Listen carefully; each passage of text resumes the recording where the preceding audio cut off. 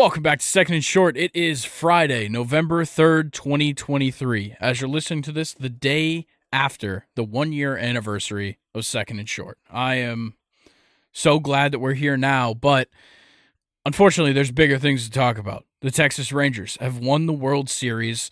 They win it 4-1, and for the first time in franchise history, they take home the trophy. Lots to talk about with that. We'll get into that later, but we've also got the NFL trade deadline to talk about, NFL Week 9, of course.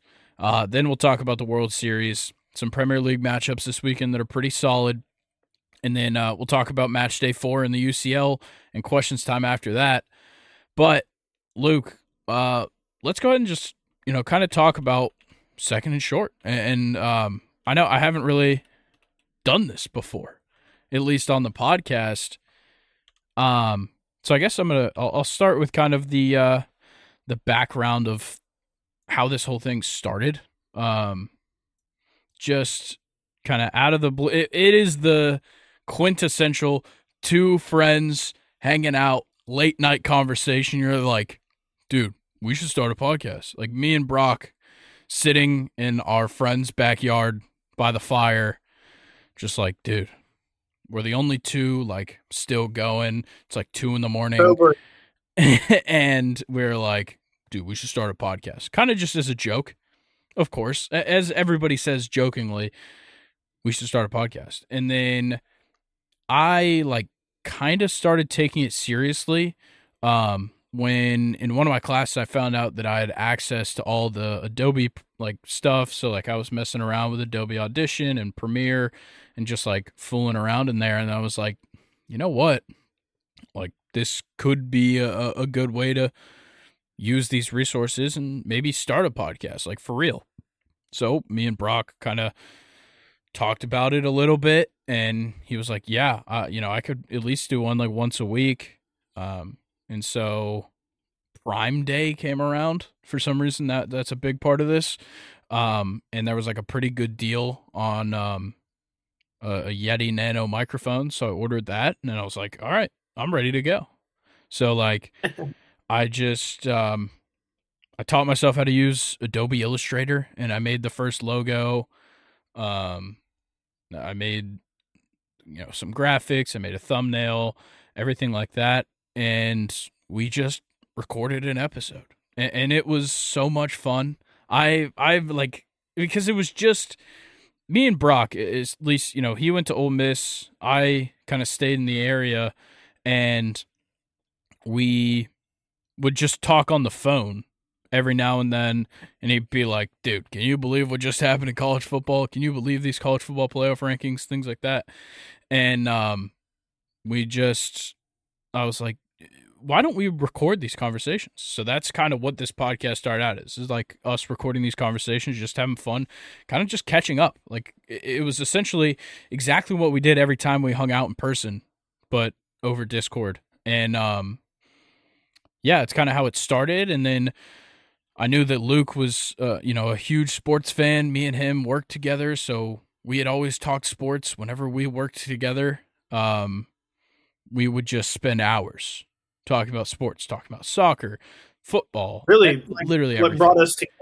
Yeah. Yeah. I mean, our friendship was kind of obviously we're more than just sports, buddies now, but yeah, when we started working with each other, that's how we hit it off. And that's how a lot of people hit it off. It's kind of the beautiful thing about sports, I guess. It is. Yeah. It definitely created a lifelong friendship just through sports. And I was like, okay, well, Luke came home for the winter after his semester, and I was like, hey, I know you're doing the journalism stuff. Do you want to get in on this podcast? Because he had talked to me about how much he enjoyed listening to it, and he was like, yeah, let's do it. And I was like, okay, well, I'll do Brock once a week, and me and you'll do one once a week, and it just kind of, hit the road from there. Brock, unfortunately, wasn't able to kind of keep up with it. He's super busy with his job and with school. So I totally understood that. And I think that's always been an understanding throughout this is school is 10 times more important than this. Jobs are way more important than this. That's cool. This needs to be kind of the last priority for most people. and it still got us here. One year in, whether I have the time or not, I find it. Staying up late nights, spending hours collecting news and writing prep sheets and making graphics and making TikToks, which I don't do enough. I'm well aware of, but yeah, it's brought us this far, and the show means a lot to me because, like, as I said, like it was a way for me and Brock to kind of catch up with each other and essentially hang out over Zoom, or over Discord, but it also turned into me and Luke being able to stay in, steady contact while he's been away. And then Colin, I bring him on as a guest host a couple of times and he killed it. And I was like, well, he was kind of always like, if Brock or Luke can't record this week, Colin's the first guy to talk to because he always brings the energy. He knows what he's talking about. We have similar interests. Like, we've known each other since I think almost 15 years now.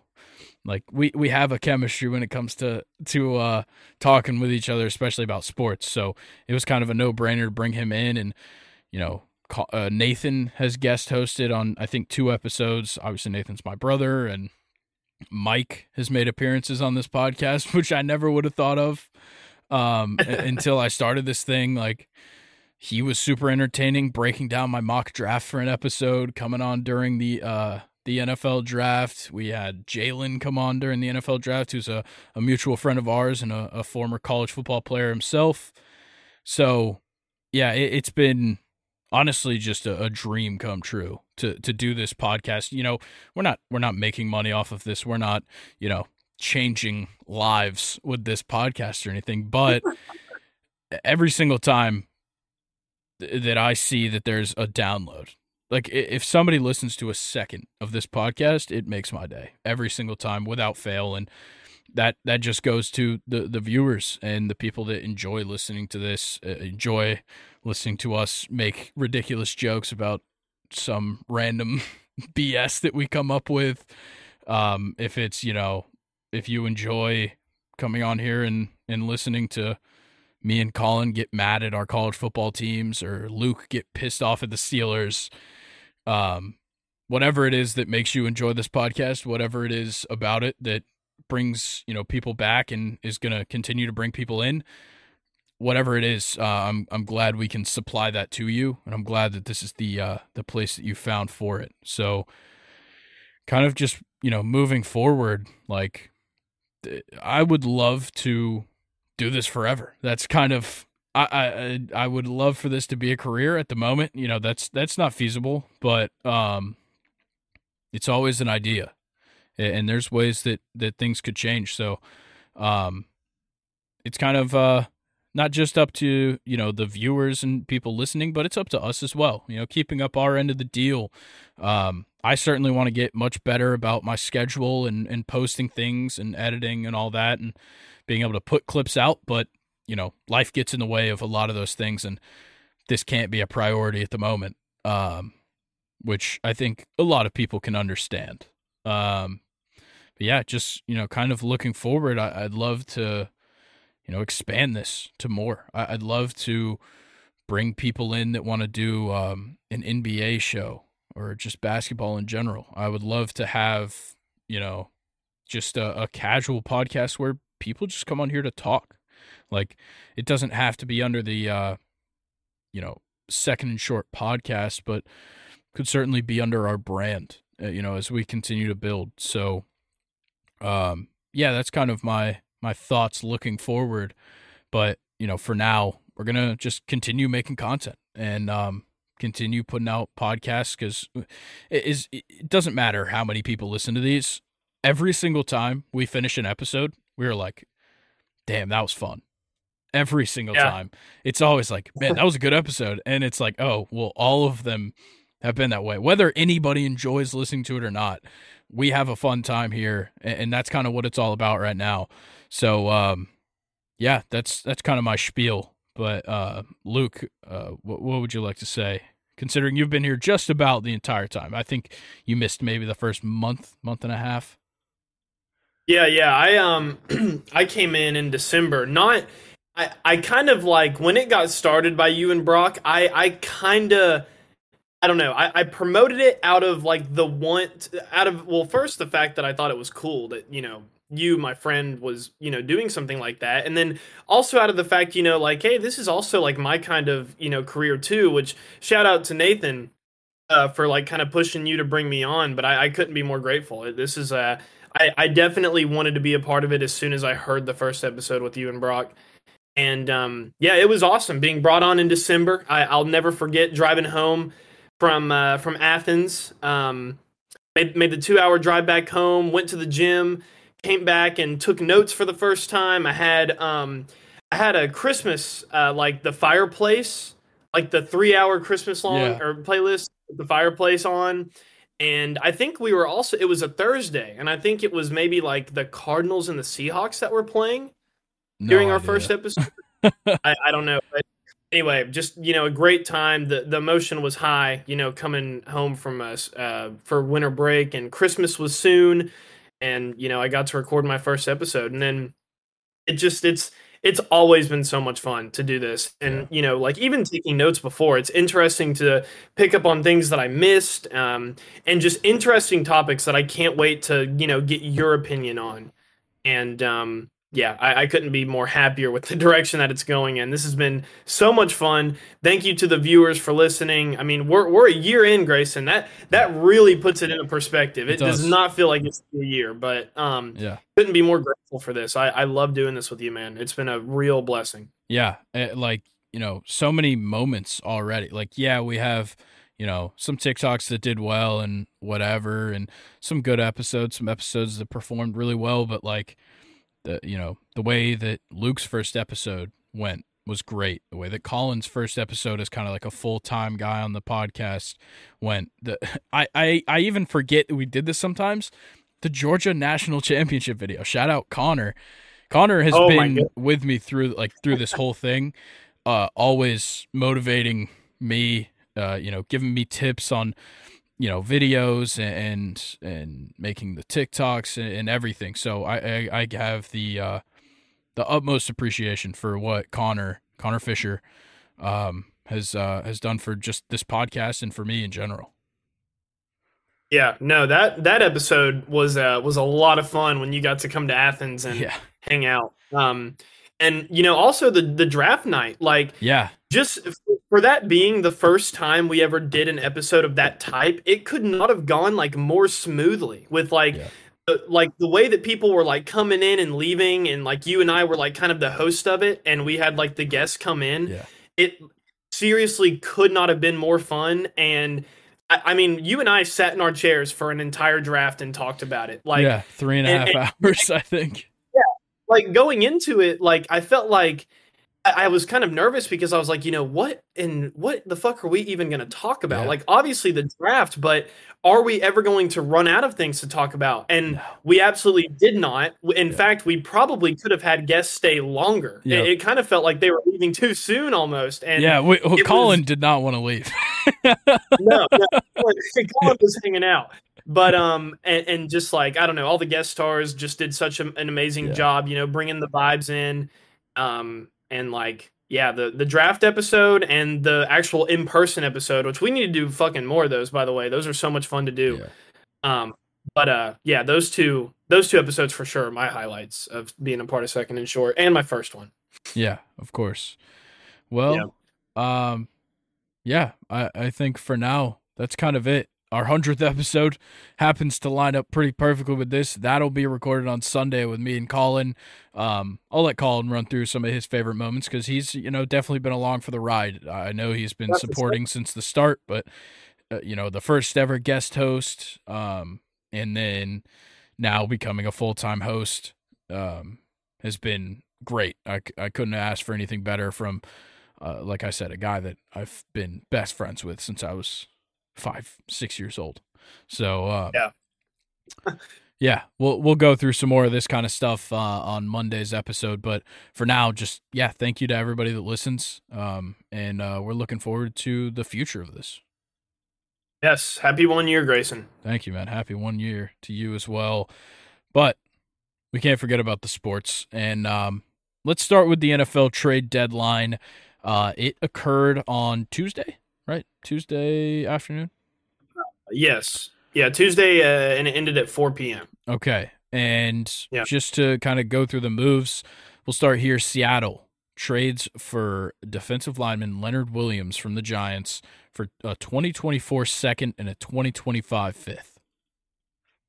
Yeah. I don't know about this one for Seattle. I feel like maybe this is a better trade if they're in a better position. I don't necessarily like them giving up draft picks, but Leonard Williams is sick, and I feel like they could probably D-line. I think they're in a decent position to make a move like that. They're 5-2 right now, and which definitely seems weird. They don't seem like they should be 5-2, but they are. And I like the move. They need help in the pass rush. That secondary is getting way too much action. They need a lot of help up front. Leonard Williams certainly addresses that. I don't have a problem that much with the compensation. I think teams should probably be valuing second-round picks in this upcoming draft because there's a lot of talent coming out. The first and the second round are going to be loaded with guys to pick up that are going to make immediate impacts in the NFL. So for the Giants, who are a team that needs draft picks, to go out and get a second-round pick in this upcoming draft is probably going to be huge for that team. Yeah, I like this trade a lot better for the Giants than I do the Seahawks. Yeah, look, Leonard Williams was having a huge down year for the Giants, so I don't blame them at all for trading him off. They're already in a bad position. It doesn't look great for them. Why not give up a guy, get some more draft picks down the road? Yeah, but I get that. The next move, the Falcons received defensive lineman Kentavious Street in a 2025 seventh round from the Eagles for a 2024 sixth round pick. Obviously, this one is a depth move because Grady Jarrett tore his ACL. He's out for the season. Kentavious Street's not horrible, but he's not going to be Grady Jarrett is kind of my thought there. Yeah. Really, it's just a shame that the Falcons even had to do this, in general. I don't really like them even giving up a 6th-round pick here, honestly. But, I mean, it's a D lineman from the 49ers defense. He's got to have some kind of blueprint there, you know what I'm saying? And maybe with, Calais Campbell getting up there in age 2, maybe that's also kind of what they're looking at as well.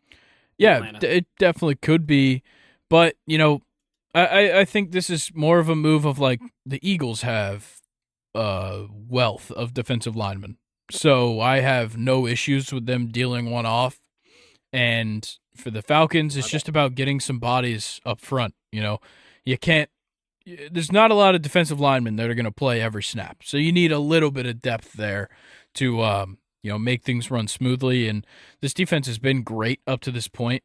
To lose Grady Jarrett and immediately find just even a fraction of a replacement for him is a great move by the Falcons. Yeah, and I'm just looking at him now. He is a Georgia boy. He's from Douglas. Hell yeah. So, yeah, maybe that kind of went into the move as well. And he's actually been in the league since 2018. He got drafted by the 49ers in the 4th round. Gotcha. So, all right. Yeah, we'll see how he plays in Atlanta. Maybe, I'm sure, he'll definitely get reps with Grady Jarrett being out. So, who knows? Who knows what he's going to look like? Yeah, we'll have to see. But the next move, pretty big. The Bears trading for defensive end Montez Sweat from Washington for a 2024 second-round pick. Why are the Bears trading for players? Yeah, I don't know. They're, I guess, trying to build. I'm as lost as you are. Maybe they're just trying to build up the defense to compensate for the offense. I don't know. They've lacked a pass rusher really in Chicago since Khalil Mack. Yeah. I feel like they haven't really had like a steady guy. And Tremaine Edmonds did go down on Monday Night Football too. I'm not too sure what his injury ended up being, but he's questionable. I don't know. Maybe I believe at the moment. Okay.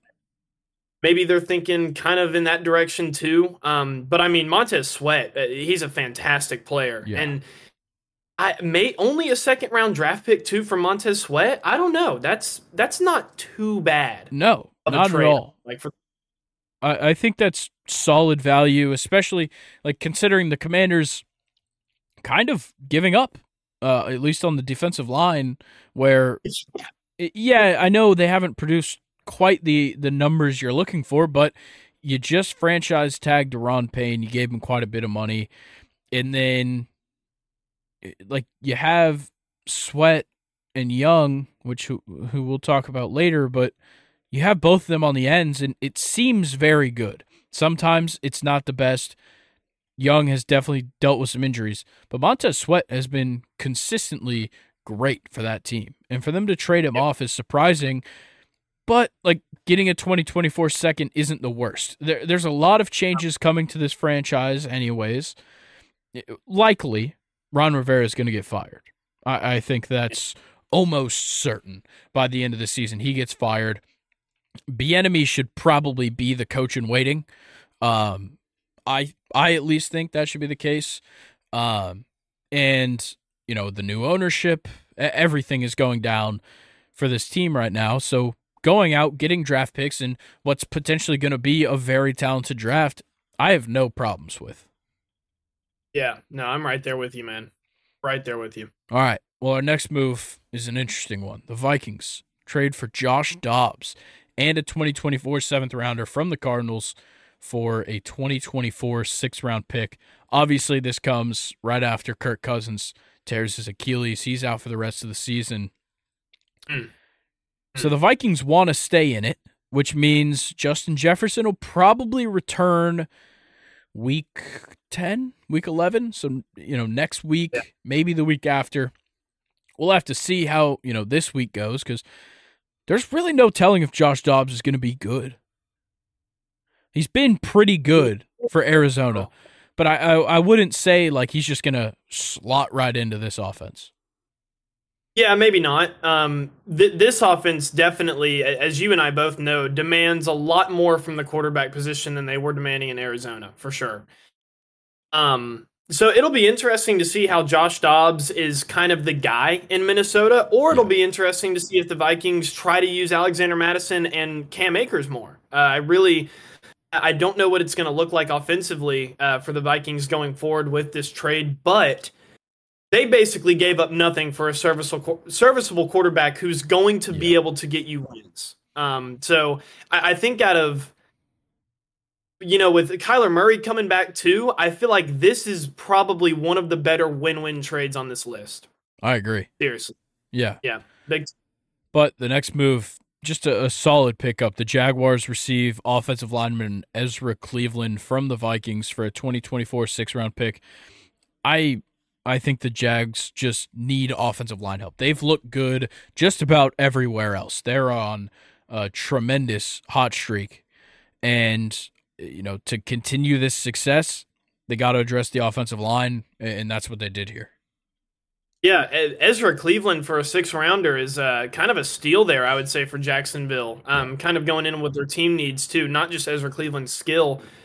But yeah, he's going to help out big time. Like you said, that's kind of been one of their probably the biggest struggle offensively for them. They have the skill players, they have the quarterback. They just kind of need more offensive line power there. And yeah, this is, you know, when you start working on the O-line, it helps out literally everybody on the offense. So big move for Jacksonville here. Yeah, I love it. But this move, ridiculous. Like, this is so stupid. The rich get richer. The 49ers. Ooh, okay, they have lost 3 games in a row. Maybe they needed this. But the 49ers receive defensive end Chase Young from the Commanders for a 2024 third-round pick. Or a player who not only has been injured, but, like, let's just be honest, who's also been kind of declining, never been as good as his rookie season. Yeah.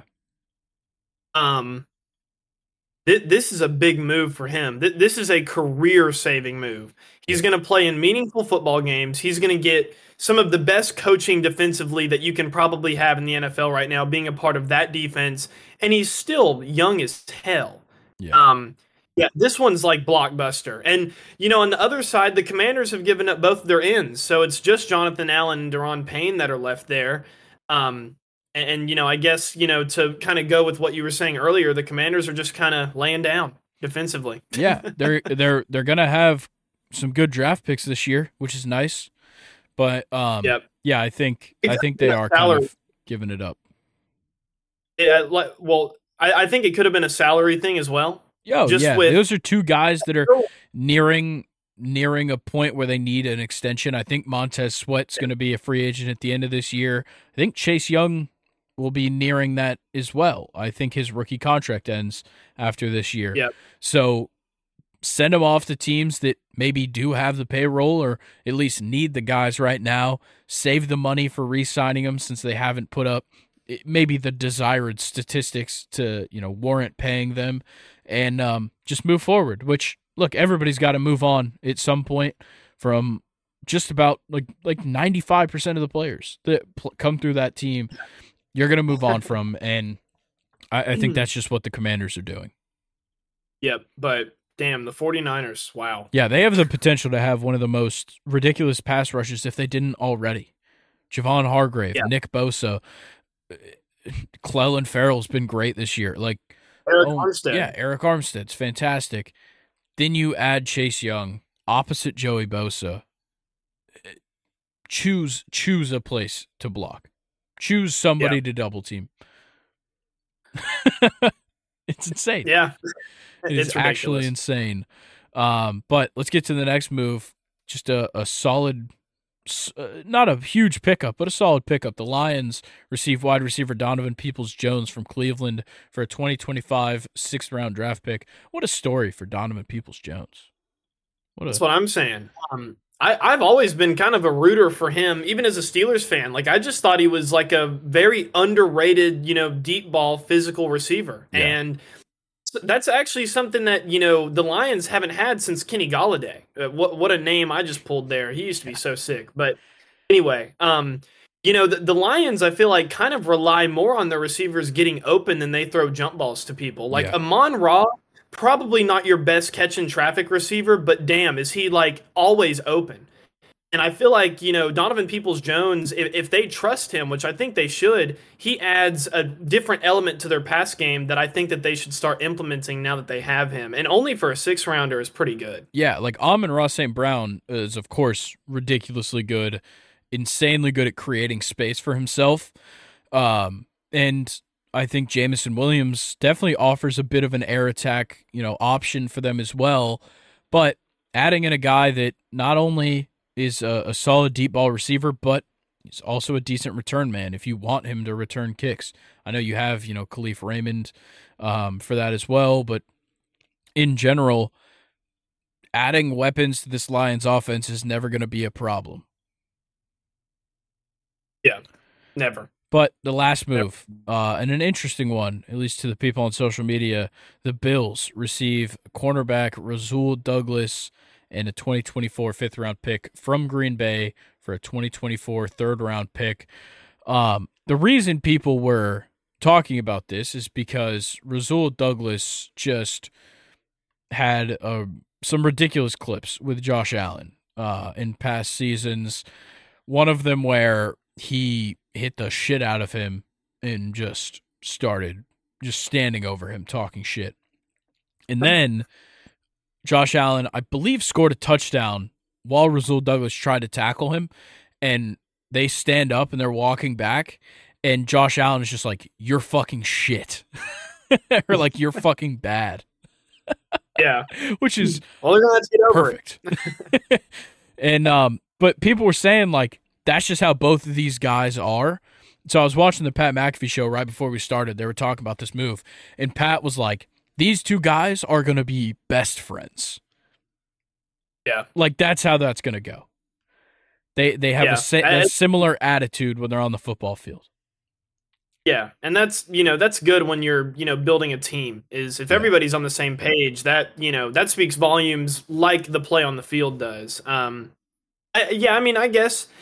guess this move is okay. I don't know why the Bills would really be pushing for like a giving up a third rounder for a corner. I feel like their secondary is already pretty ridiculous. Maybe this is a 2 move as well, but I mean, he'll slot in. He's a dog.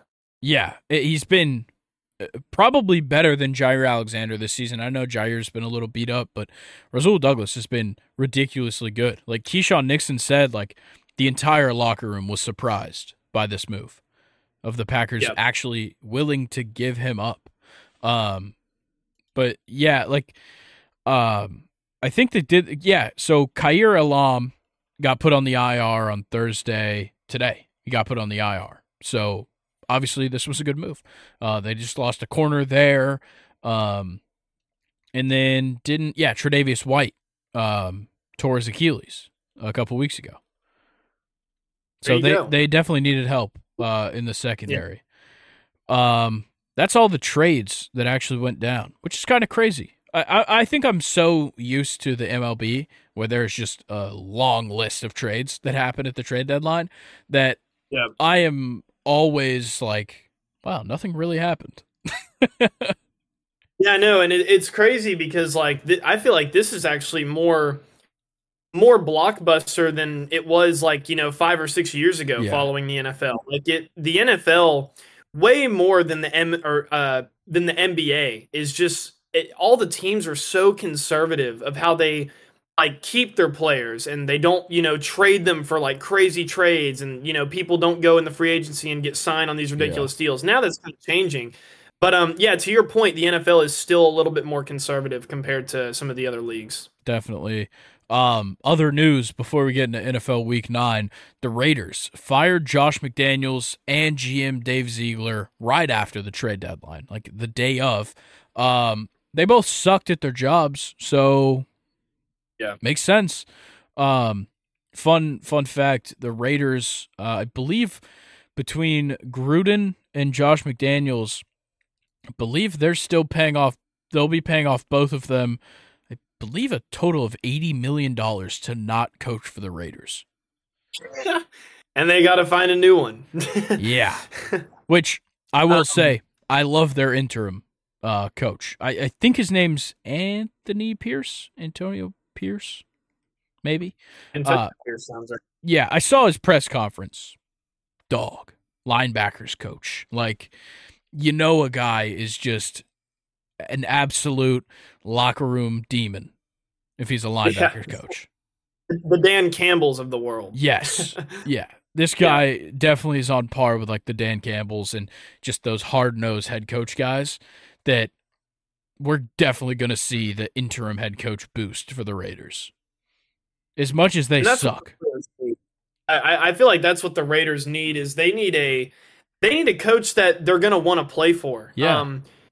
I think there's an argument to be made, especially before the firing of Josh McDaniels and their GM, that they may be in a worse position than like the Patriots as far as like not only are they not a good team, but nobody, and especially your superstars and Josh Jacobs and Davante Adams do not want to play there anymore. Yeah. And I want to speak on Davante Adams for a little bit because I don't understand why people are feeling so bad for him. And here's why. I understand what he's dealt with since he came to Vegas. He lost his college quarterback immediately. Like pretty much only played a season with him. I think the Raiders were his favorite team growing up. So it all looked really good for Davante Adams, but everybody forgets that it was his choice and it happened very suddenly to leave the Packers, where he had not only an organization who wanted him, but a quarterback who wanted him, regardless of, who he played with in college. And Aaron Rodgers is a California guy too. And I don't know, like I just don't understand the pity that he's getting because I'm looking a little bit, I guess, further back in the past than everybody's looking at. Don't get me wrong. A league where Davante Adams is playing sick is more fun to watch. I love him as a receiver. But do I feel bad for him? Absolutely not. Absolutely not. All right. Yeah, and my biggest thing is that we heard the Raiders come out and say, we're not trading him no matter what he wants, which both of the guys that could have made that decision got fired, so that makes sense. But also, they got calls from the Jets for Davante Adams on the trade deadline. Yeah. They got calls. Woody Johnson picked up the phone and said, hey, looks like Rodgers is going to be back at the end of the year. Can we get his wide receiver back? And is that actually what you said? no, I I was don't. about to say, because that would have been sick. I'm not wired. I'm not tapping the Jets' phones, but Oh, probably something to that effect. And I'm sure Dave Ziegler picked up the phone. He was like, "No, not my team. Not anymore." You'll have to talk to the next one. But like, they got calls. Another move that almost changed. The Falcons had a deal lined up for Montez Sweat, and the Bears just came in late with a second-round pick, and they couldn't turn it down. Yeah, Sucks. I I would have loved to have Montez Sweat. Oh my gosh, I feel so bad. The Steelers were about to trade for one of the Bears cornerbacks. He's a young guy. Is it Jalen? Hang on. Jalen Johnson. Yeah. And of course, the Steelers being the Steelers, nothing happened. I'm sure, we were like, we'll give you a 5th round pick for this very solid player. Your cornerback 1, might I add. And the Bears were like, no, it's going to have to be a 2nd rounder. And, my conservative team, there's absolutely, there's no way. No. The fact that we've been traded for Minka that long ago, like 2 first rounders, I can't even believe it. Like, someone must have been high that day. I can't believe we did that. But yeah, the Steelers once again just kind of play dead on trade deadline day, which, I mean, I'm fine with the state of the team, but a cornerback would have been so nice, man. Yeah. I would have loved it. Yeah, I do think Joey Porter Jr. is going to be used a lot more. That's what it seems like. And Yeah, people are starting to come around on him, it appears. Yeah, for sure. Which is nice. I'm glad, because we talked very highly of him coming out of Penn State. Yeah. And I'm just glad to see that people are kind of recognizing his talent. Whether he does slip up here and there, but he's a young player. That's going to happen. The kid's got talent. He's got the build for it, for sure. So I think there's no doubt he's going to be a very good player for the Steelers. I think people just aren't willing to accept it just yet. Yep, that's kind of what I'm thinking. The Steelers fans want it. It's just really the coaching staff. Yep. All right. Well, we've delayed ourselves plenty. Let's go ahead and get into NFL Week 9. This one is going to be an interesting week, and it all starts off in Frankfurt, Germany. Dolphins Chiefs Sunday morning. Is it Frankfurt or Berlin? Tonight. Oh, yeah, whatever, dude. Nobody fucking cares about Thursday night football. I don't care that Matt Canada's going to be calling plays from the sidelines. I don't care. Dude. Oh, is he? Yeah, I didn't even know that. I mean, good for him. Well, dude, the over-under is 37.5. I'm not watching this game. You're just mad that Will Levis beat your team, and he's going to play on Thursday night. Guess what? The Titans are 0-3 away this season. I don't think they're going to win. I don't know, dude. Will Levis looks good, and I'm not hopping on his hype train just yet because his passes against the Falcons, like I've seen the one clip where he like rolled out to the right. And then, that clip I've seen it millions of times already. And I mean, he threw that. I knew he was a good quarterback. Like, that's the thing. I'm well aware of the fact that Will Levis can play the quarterback position. I'd just rather it have not happened to the Falcons. I think it was all the jerseys. Those jerseys are unbelievable. They're so good. Yeah, which, that's actually like a bit of controversy right now. Yeah, Houston I've heard, certainly deserves those jerseys. You think so? I think so. I don't give a fuck who owns the team, whose team it was. The teams belong to the city, as far as I'm concerned. No, I can understand that, but the Titans are actually. I'm pretty sure the Titans are suing the University of Houston for using that blue color for some of their jerseys. That's a little bit fucked up. Yeah, that's ridiculous. Yeah. But anyway, Thursday Night Football, we have my Pittsburgh Steelers versus the Tennessee Titans. It's, kind of a dud primetime game for all the neutral fans. I'm sorry, but I will be very happy watching my team. I don't really know how to go into this one. I'm very upset with how we played against Jacksonville. First of all, I would really respect the NFL if they tried to protect Kenny Pickett.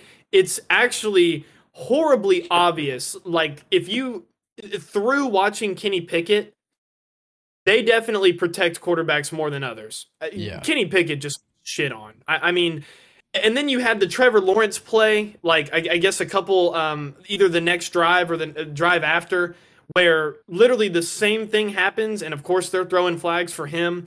It's just absolutely ridiculous. But I respect the toughness of Kenny Pickett. Pretty much in his post-game press conference in Jacksonville, was already saying that he's going to be ready to play Thursday night in the short week versus the Titans. And I definitely respect his toughness, and I like our chances going into the Titans game. I really do. Yeah, I like y'all's chances just because of the defense. The defense gives you guys so many opportunities. Obviously, the Titans don't have a horrible defense. You know, Jeffrey Simmons is great, but they're not great. Like, they're very middle of the pack defense, middle of the pack offense. And I think that's a big part of this. Like, the Steelers have some guys. It's not like they have just nobody on offense. They have two great wide receivers. George Pickens and Deontay Johnson are great. You have Najee Harris, who occasionally can do something. Occasionally. And Kenny Pickett can occasionally do something as well. Is he going to throw for more than one touchdown in a game? He's only done it once. But he can throw the ball to Deontay Johnson and George Pickens and at least do something. So I think they certainly have a chance. Like, I like the Steelers in this matchup, but like the Titans aren't just going to like, you know, lay down. No, for sure. And I mean, they're probably going to exploit the shit out of Derrick Henry because our run defense is kind of wavered. We really haven't looked good against the running back all season long, in my opinion. Even Damon Pierce had a good game against us. Who even is Damon Pierce anymore? But it's going to be tough, and I think Derrick Henry's probably going to go off. But you know, this is a kind of defense where it'll be hard for Derrick Henry to last the entire game, kind of running with his style. He's a contact running back, and the Steelers are a very, very, you know, they love contact too. I think you'll see a lot of Minkah Fitzpatrick dropping into the bottom level to meet Derrick. Oh, fuck, you're right. Yeah, that was a big deal. Yeah. That's going to be an issue. Yeah, I'm not too confident in Miles Kilbrew if it's not special teams. I think he'll probably be the other guy. But, you know, we'll have to see what happens. We'll have to see. But I got the Steelers in this one. Score prediction, I'm going to, 2010. The score from last week, except we're going to win. Okay. Since the score will already be decided in the morning when they're listening to this, the Steelers won 20-14. Nice. And nobody watched it. All right. Now, Sunday morning, 9:30 a.m. Eastern Time in Frankfurt, Germany. 6-2 Dolphins play the 6-2 Chiefs. And at face value, you would assume, you say, okay, the Dolphins, best offense in football, really looking good. The Chiefs just lost to the Broncos. The Dolphins should wipe the floor, right? No. The Dolphins have not beaten a team above 500, first of all. Let's just get that out there. And I know that doesn't mean that much. And I'm not trying to say the Dolphins aren't good by saying they haven't beaten a team over 500, but they haven't played good against the two teams they played that are. Don't be surprised if the Dolphins catch a beating from the Chiefs. Mm-hmm. I agree. Man, what a matchup it looks like on paper. And I was pretty high on the Dolphins until they lost to the Eagles because that was kind of a telling loss for me. Yeah. They're still probably the most entertaining team to watch because they, you have Tyreek below. Yeah, that does it all. Just a lot of speed on that team. But the Chiefs did lose to Russell Wilson, who threw for 3 touchdowns and 114 yards. Yeah, that's the other part. That's pretty Yeah. That is incredible. And I feel like the two losses for the Chiefs. Wow, that was a good one. Bad. It's they've been kind of like just bad losses. Like I feel like when the Chiefs lose, it's always like just Jesus, like they can't do anything. But the Chiefs never play down to competition. If anything, playing the Dolphins is going to fire them up even more. I think the Chiefs could score 40. Oh my god. Against the Dolphins. I don't know about that. I would like. Okay, I'm going to say something, and I'm probably wrong. And everybody can just attack me for this. Are these two teams, out of all the teams that are 2 losses or better, so all the teams that have 2 losses are the Eagles, are the Dolphins and the Chiefs the most overrated? I look, I could be entirely wrong, but if you look at the schedules that they've played, and you look at the schedules that, say, the Seahawks and the Ravens and the Jaguars have played, there's a lot more impressive wins on those resumes. The Lions as well. Way more impressive wins for some of those teams compared to the Dolphins, who, yeah, they're fantastic to watch. And the Chiefs, who have not been as good as they have been, but are the reigning Super Bowl champions. It's hard to say that both of those teams are overrated. I think they are. I think the Dolphins, but not the Chiefs. Okay. That's interesting. I think, if anything, it's probably the other way around. Really? Yeah, like I know I just kind of shit on the Dolphins, but to shit on the Chiefs a little bit, like their wins, a horrible game against the Jags, but they still won. But that was also kind of before the Jags really figured things out. They beat the Bears. They barely beat Zach Wilson and the Jets. They beat the Vikings, who were pretty bad at that point still. They beat them by a touchdown. They barely edged one out against the Broncos. And then they win against the Chargers in a late score, kind of made it a little bigger of a margin than it really should have been. And then they just got dominated by the Broncos. Yeah. That doesn't look good. I don't know. Maybe you're right, because like if you do really think about it, like the Ravens are really good. I would say better than the Dolphins and the Chiefs.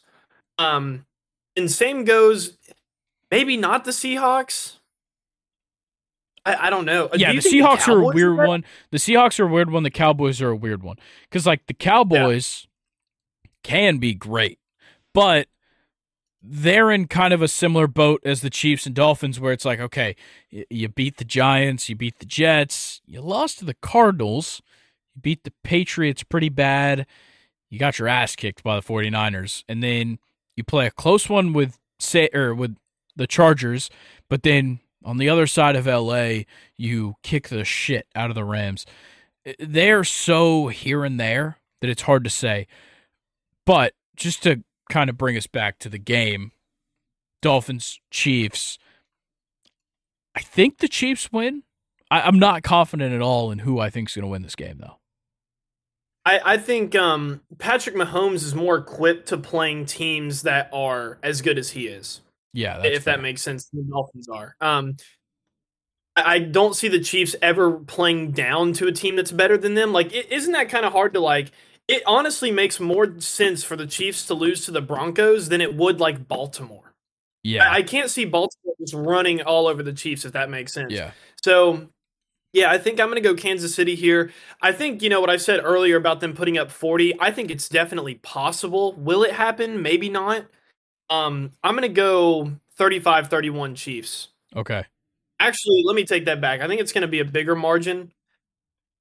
We'll go 35 Chiefs, Dolphins 24. Yeah, okay. I like that better. Yeah. International games typically hit the under. I'm going to go Chiefs 24. No. Chiefs 28, Dolphins 24. I like it. Just barely. Hey, shout out to NFL. I love the games in Germany, but I want another game in Mexico City. Yeah. I feel Also, like that's always good. Stephen A. Smith and Pat McAfee both had great points throughout today.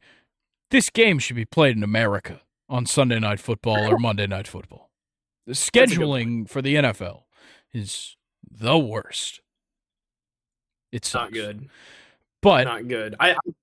Oh, go ahead. I was going to say, I do want to mention, I forgot that the Dolphins beat the Patriots last week with like the perfect scenario, like passing wise. You had Jalen Waddle go 7 receptions, 121, 1 touchdown, and Tyreek Hill had 8 receptions. He had 112 yards and a touchdown. That's exactly what you want to see. Those two combined had 25 targets, and I think Tua attempted 40 passes. Yeah, there you go. Tells the story. But let's get into the 1 o'clock games. We'll start with the Vikings-Falcons, so I can just go ahead and get this one out of the way. I don't know what the fuck is going to happen. New starting quarterbacks on both sides. I favor Taylor Heinicke in this matchup only because he's at least practiced this season all season, like this system all season. And he played well last week in that second half. I can't take that away from him. He played great. It was Van Jefferson's fault that we lost. But I like our chances of scoring first in this game, and I think that's big because we can definitely use the run game to dictate the rest of the game against the Vikings. That works. If we can get out there, score quick, and just run the clock down. And honestly, now that we don't have Ritter starting, even if we don't score first, I can at least rely on Heinicke to throw the ball well enough for us to get in position to score points. Yeah, I think I couldn't have said it better, honestly. The other side though is although the Vikings are is Dobbs going to start? I would assume. Is he going to? I mean, it's going to be a short week for him, and especially as a quarterback, that may not bode well. But who knows? Like what we talked about earlier with our trade segment is maybe the Vikings are going to super simplify everything for him. Like maybe the first week against Atlanta. But Atlanta, this is kind of a different team. I feel like Atlanta, they match up well against the run game defensively. The Vikings they haven't been that team all season long. So it's going to be interesting, despite the Vikings having a new quarterback and no Justin Jefferson still, it'll be interesting to see how Atlanta fares against that pass offense. But on the other side of it, yes, the Falcons are coming off of a loss, but it was just... They lost to massive plays in that game. They were not out of that game whatsoever. And, sometimes when you lose to just big plays, it's kind of like ticky-tacky as far as who deserved to win the game. They had a 46-yard touchdown pass. That was just a one-hitter big play. The Falcons were in it the entire time. And that's something that we haven't really seen the Falcons do. I feel like if the Falcons get caught up defensively giving up big plays, with their kind of run-heavy offense, they're probably out of the game. But this time they were in the game. I really think that the loss to the Titans was very telling of where the Falcons are going. And that was really a good loss for the Falcons. There's a lot of takeaways from that one, in my opinion. Yeah, I'm kind of in the same boat. I think we learned a lot out of that game. Obviously, we learned who the starting quarterback should be. But just in general, I think there was a lot to take away from it. And considering this game, I just looked at it. Most likely, Jaren Hall is going to start for the Vikings. So, tough for Minnesota. Yeah. Maybe his dad's an arm wrestler. You better fucking hope so. Too bad we're not the Raiders. Yeah, I see Minnesota having no chance because like we talked about, what killed the Falcons last week was the big plays. Big plays are not going to come out of this team with Jaren Hall at quarterback or Josh Dobbs, honestly. Yeah. So that's a good point. Yeah, I think because the Vikings are going to be kind of forced into a situation where they maybe run something a little more simplified, I think it's going to hurt them a lot. This Falcons defense is good. I think people kind of forget that the Falcons are capable of having a good defense outside of, one season ever. So yeah, I think we're well prepared for this game, and hopefully Bijan can get active. Yeah, hopefully they can, report on him correctly. Yeah. Last thing we need is to pay more fines. Let's go on to the next game, though. Cardinals versus Browns. Sorry? We need a score. Oh, shit. Yeah. Falcons 100, Vikings 0. Nice. I'm probably looking at like Falcons 27, Vikings 20. I'm going to go Falcons 21, Vikings 10. Okay. Yeah, I don't hate that. Yeah. All right. Cardinals, Browns. Gross. Just bad. Ooh. But first week back for Kyler.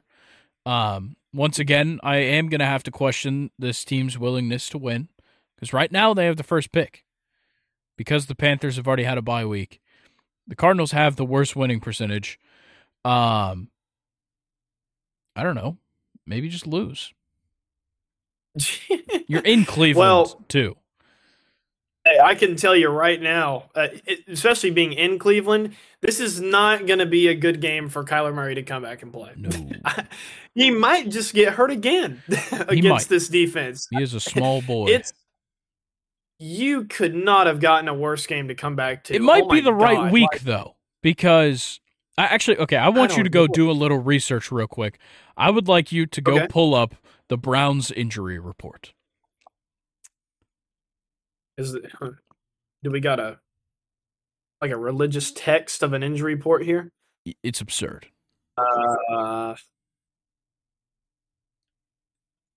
Damn, these are all guys. There's a lot of names. There's a lot of guys on this list, Grayson. Yeah, including Deshaun Watson, who for some reason Myles Garrett. Yes. Greg Newsome as well. But for some reason, Deshaun actually. Bro, this is like everybody. Yeah, it's essentially everyone. They're trying to not end up in an Arthur Smith situation. Yeah. So Deshaun didn't appear to be limited. He took every snap with the first team at practice today. Was still considered limited in practice. Uh-oh. Don't know what that means. I don't know what that means either. Yeah, and everybody else on the team is questionable. Literally everyone. Yeah, just to kind of run through some of these names, you have Anthony Walker at middle linebacker, Taki, who's been kind of a playmaker for them, also at linebacker, Zadarius Smith, David Njoku, like you said, Greg Newsome, Myles Garrett's on this list, Jerome Ford is on this list, Grant Delpit, who I think is their starting safety, he's on this list, Mari Cooper, Joel Bitonio, and David Bell. Jerome Ford, I believe, was at least on Wednesday. He still is now. Yeah. He was limited in practice with an ankle injury. Mike Ford, one of their cornerbacks, he was limited at practice with a glute injury. His ass hurts. I just had to say that. I'm sorry. I'm a child. That was an astute observation. You know, it's still their defensive coordinators, though. You can't take out that AFC North mindset that the Browns have had. And honestly, like, is Myles Garrett? Let's see. Oh, no, he was completely did not practice. Oh. I don't know, man. This is gonna be a weird game. Maybe Kyler is kind of poised to have a statement game. Who knows? Might be weird. Like, I know Cleveland is favored by 8 still, with all these questionable players and all this weird shit going on with Deshaun Watson. They're still favored by 8 points. Once again, it kind of gets back to that. Do the Cardinals actually want to win? Probably not. Not this game. Yeah. No, not this one. You got to wait on the Panthers to win another game before you're willing to.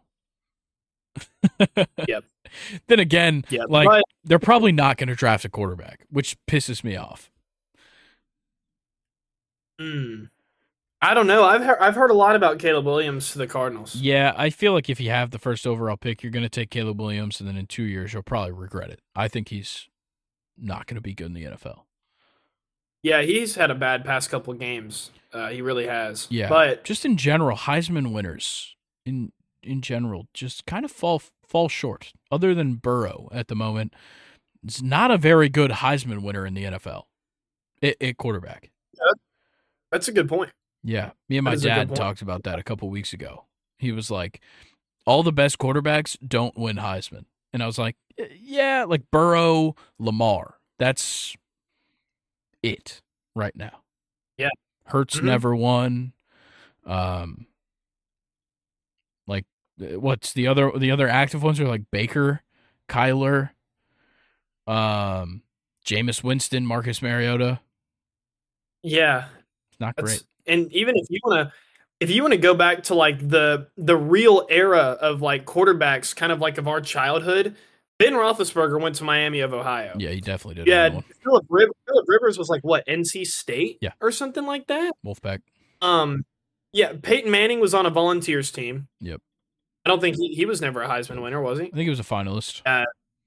Eli went to Ole Miss. Like all these guys, you know, they went to good colleges, but I don't really feel like they were necessarily in the limelight at these colleges. No. When they were there. Well, like they were definitely talked about. Like all those guys were high draft picks, and then they were talked about going to the NFL. They were never in conversation for Heisman. It was always the one season wonders. That's how it's always been.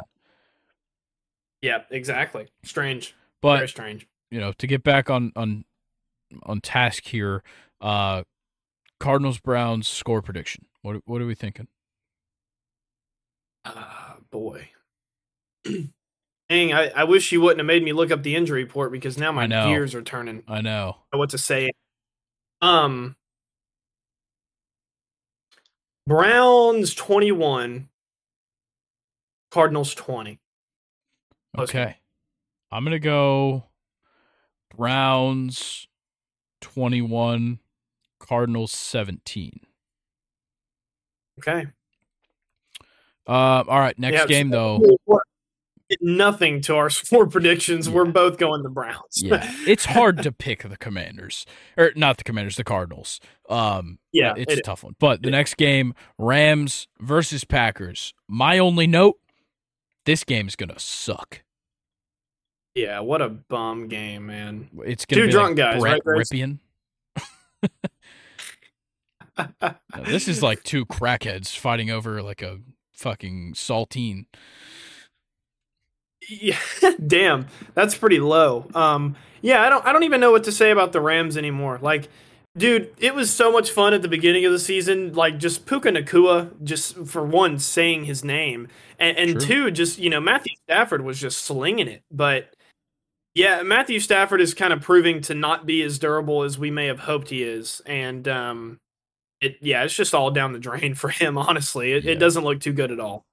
No, not at all. Because not just thumb, but the UCL now, it's not good. Yeah. His arm, I said it on Monday's episode, his thumb was the subject of bullying in that game against the Cowboys.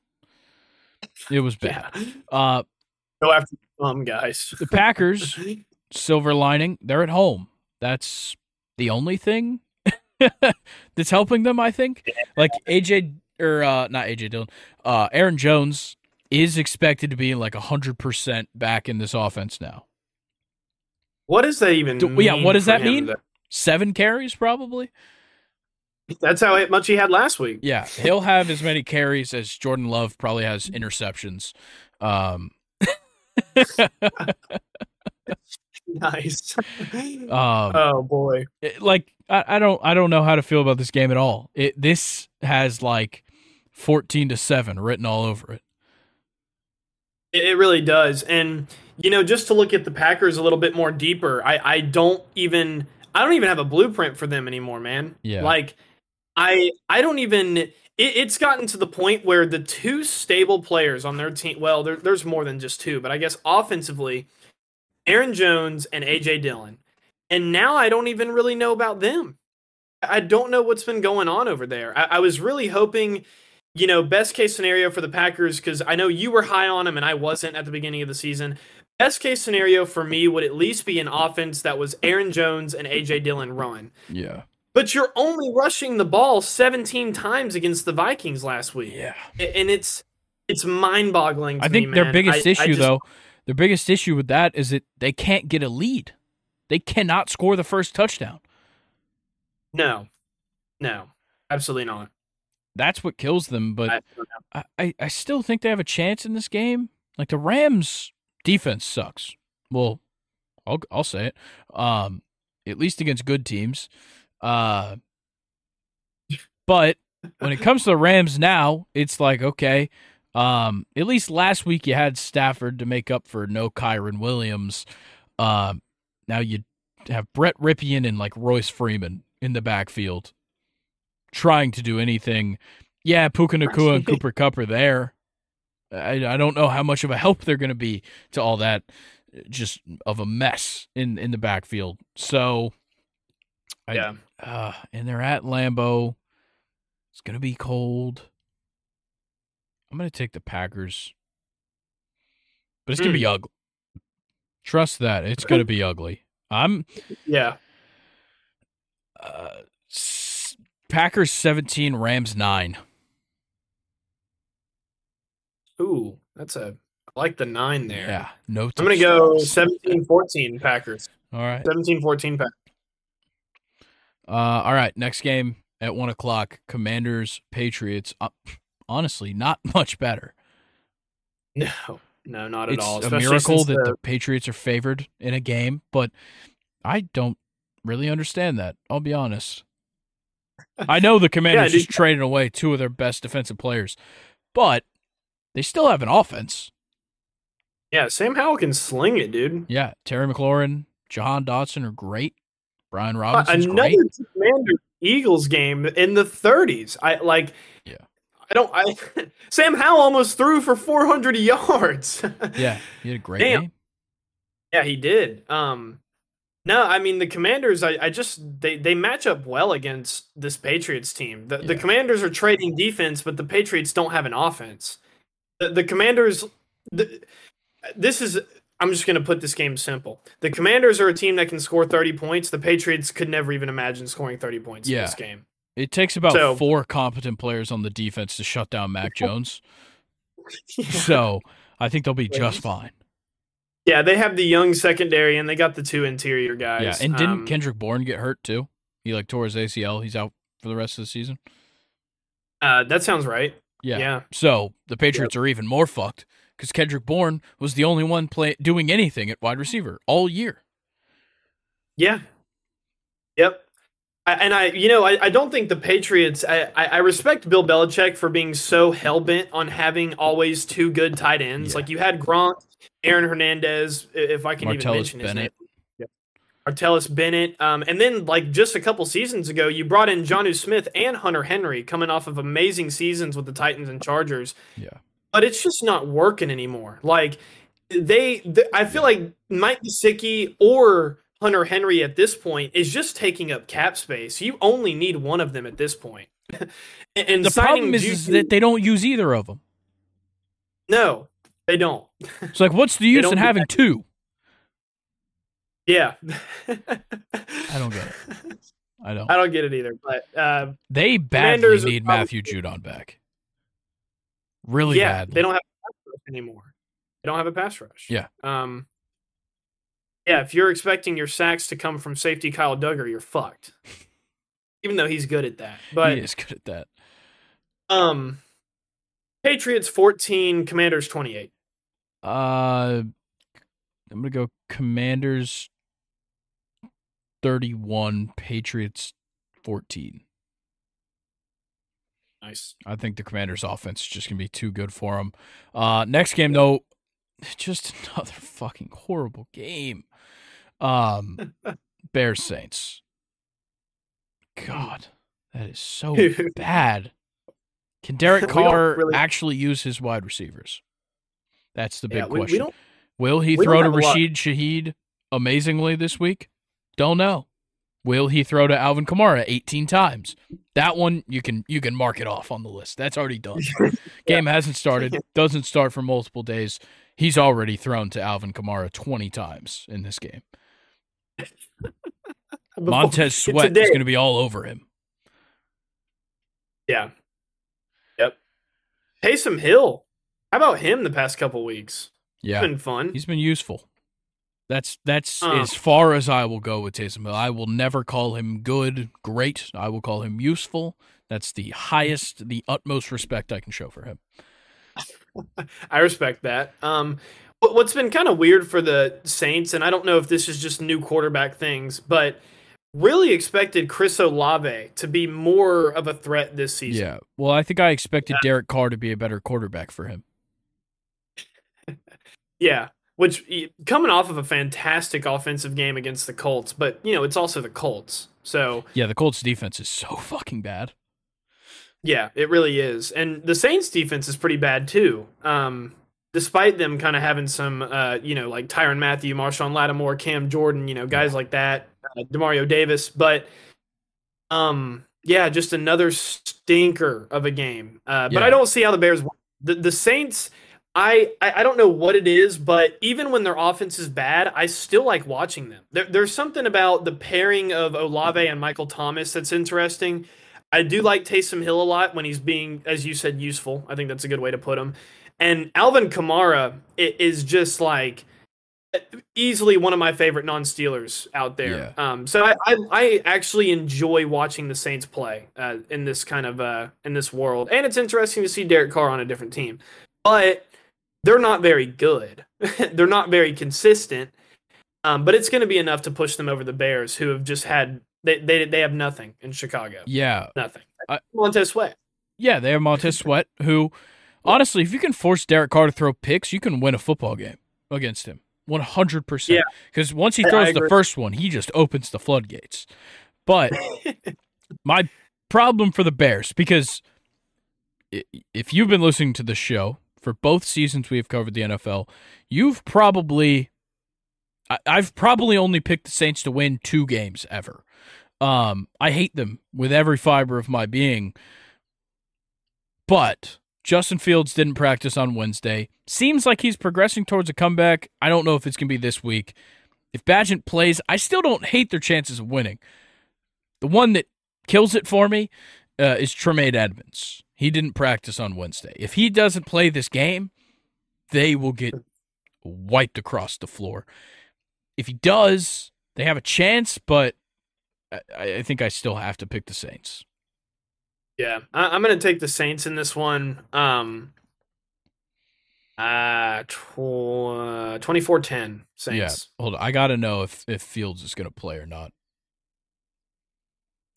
Let's see. He didn't practice Thursday. Not looking good. Since Bagent's the quarterback, I'm going to go Saints 24, Bears 10. Nice. Same score. All right. So many fucking games this week. Good Lord. A lot of 1 o'clock games.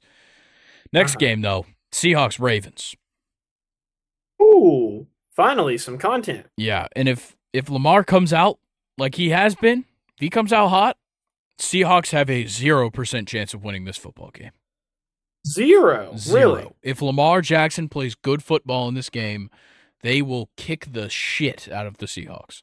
And I was just talking about how the Seahawks are pretty good. We were also talking about how the Ravens are great. That's the difference here in this game. Yeah, no, I agree. But, the Seahawks, they have the receivers, man. They have the weapons in the run game as well.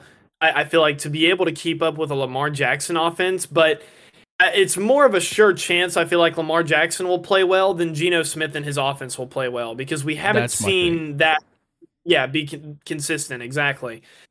But what a draft pick Zay Flowers is turning out to be for this team. And you said it. I will admit you said it. I did not think that Zay Flowers would be like off the bat. I thought it was Quentin Johnson. How more wrong could I have been? But he's just been perfect because I feel like the Ravens could have easily been like, okay, we signed Odell. We have Mark Andrews still. We're going to use our pick somewhere else. They very well could have done that. But they're not the team they are today without Zay Flowers. Not at all. Yeah. I need Gus Edwards too. Yeah. It's been good. Yeah, Gus Edwards is on some other shit right now, man.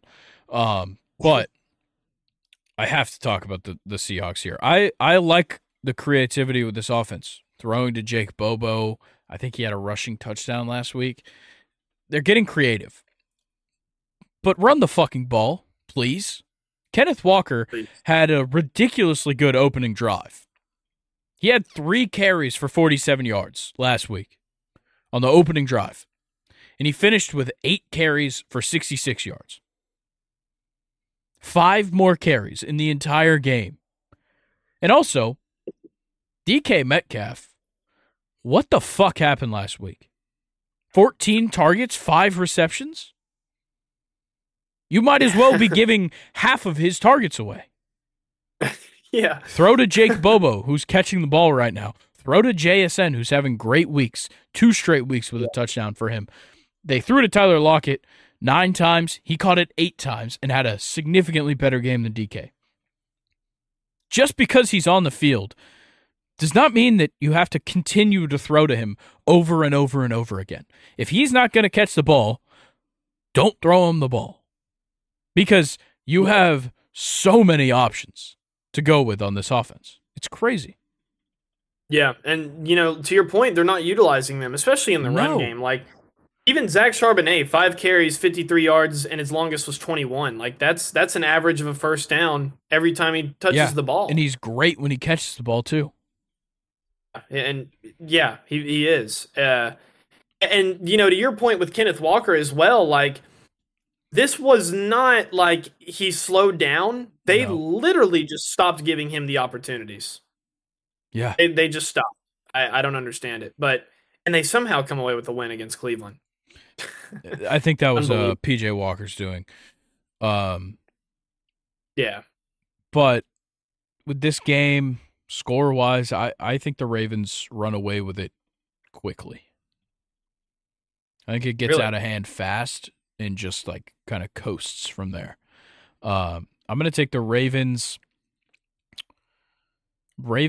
31, Seahawks 17. It was a popular score last week. I'm going to go with it again this week. All right, I'm going to go Baltimore 28, Seattle 20. All right. A little bit closer for you. The last game of the 1 o'clock slate, Buccaneers, Texans, no clue what happens in this game. I have no idea. Yeah, because, even C.J. Stroud has been kind of on the climb down, too. He started hot. Yeah. Hadn't really been anymore. And kind of the same thing with the Buccaneers, I think. It's weird. They're both in a similar position. Yeah, the Buccaneers have lost 3 straight, actually. Yeah. Lions, Atlanta, then Buffalo when Chris Godwin haven't put up more than 18 points in a game. So things are kind of failing there, but hey, Carolina, or not Carolina. Carolina, off of a win against Houston, which is very strange. I didn't think it was going to come against the Texans, but hey, it came. It did. It did. The Texans are just weird, man. Like, they can be good. They can be very good, actually. Yeah. C.J. Stroud can be very good. Is it going to show against the Buccaneers defense? I don't know. Is this Texans defense going to step up and show something against this Buccaneers offense that hasn't been good but can be? It's both of these teams are so obvious, like they have the things that it takes to be good and they don't use them, or they just aren't good. Both of them exemplify that idea. Like, it is absurd. But yeah, I still kind of like the Texans. I don't know. I'm going to have to disagree with you. I don't think that if the Texans didn't have a run game against Carolina, you could argue that they did, but they spread it out among so many people. But that's just going to be even worse against the Buccaneers, which, means it goes into the hands of C.J. Stroud. And I feel like just with his momentum right now, it hasn't been very good. The Buccaneers have some veterans on that defense that are going to know what he's going to try to do. They're probably going to love to eat up on this rookie. So I'm going to go the Buccaneers in this one. I like them a lot. And the Buccaneers receivers, like, despite them not scoring a lot of points, like, they still, like you said, have the weapons to move the ball down the field. It's just a matter of getting to the end zone for them. And I think they're going to do it more than the Texans. Okay. I think I'm going to go with the Texans because last week the play calling was weird. Not like any other Texans game I've watched this season. I think they end up reverting back to anything that was successful because obviously nothing went well last week. I think they make some changes there. I think Dalton Schultz has been so up and down this week. Like, if you're looking fantasy football wise, 7 games, he's boomed 3 times, he's busted 3 times. It's crazy. Yeah. I think he'll get some targets just because you kind of want to avoid Jamel Dean. You kind of want to avoid the guys in the middle. You'll see Dalton Schultz running to the sideline a lot for like 3-4 yards. I think that happens a lot in this game just to avoid pressure. And I think this team also kind of allows a deep ball to happen every once in a while. Nico Collins, Tank Dell do that very well. CJ Stroud, of course, can throw the ball a mile. So that's not going to be an issue. So I'm going to take the Texans, and I'm going to take them 20. I'm going to go 21-20. Very close game. Okay, I'm going to take the Buccaneers 24-17. I just think it's they got to give Chris Godwin and Mike Evans more targets than Rachaad White, I think is where you can start. Yeah. I have no problem with Rachaad White getting 7 receptions, 70 yards, but like you're going to have to be throwing the ball more than that. And Baker's going to have to be a little bit more accurate in this game, but I think he's capable of doing it. And I mean, you and I know very well the capabilities of Chris Godwin and Mike Evans, and I think that's going to carry them to the victory against the Texans. 24-17 Buccaneers. All right, our next game starts off the 4 o'clock slate. Colts Panthers. Ugh. I feel like the Colts should probably win. They've been giving up a lot of points, but definitely don't think I'm going to fall for the Panthers. Don't think that win means anything. No Anthony Richardson and a Jonathan Taylor that's just still trying to get back into his groove. There is nothing entertaining about the Colts anymore. Yeah. But they're still going to beat the Panthers. Yeah, they are. Like there is a snowball's chance in hell that I fall for this Panthers team after that game. They're not a shot. They played horrible. The Texans were just worse. Yeah, and on the other side, I know that Jonathan Taylor has kind of not been necessarily the back yet, but last week in their loss to the Saints, like Jonathan Taylor, 12 carries, 95 yards, no touchdowns. But then you had Zach Moss, 11 carries, 66 yards. They have well a nice together going. Yeah. Yeah, and I honestly, like, as somebody who drafted Jonathan Taylor first round in one of my leagues, I don't like that Zach Moss is still a part of this offense, but you have to respect the Colts for not just like kind of giving up on him as soon as Jonathan Taylor came back. And they have a probably the best running back tandem in the league right now, I would say. And Jonathan Taylor's only been, around for like a couple games. So, I respect the Colts a lot for leaving Zach Moss into their offense. And yeah, like you said, the Panthers are still complete shit. Yeah. No run game. Picking up Miles Sanders, like you could not have spent your money worse.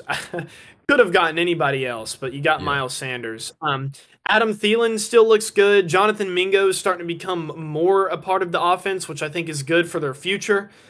But yeah, this Panthers team is complete shit. Yeah, I will say the one thing on the Panthers side is that they essentially need to win football games because they don't have a first-round pick. It goes to the Bears. Yeah.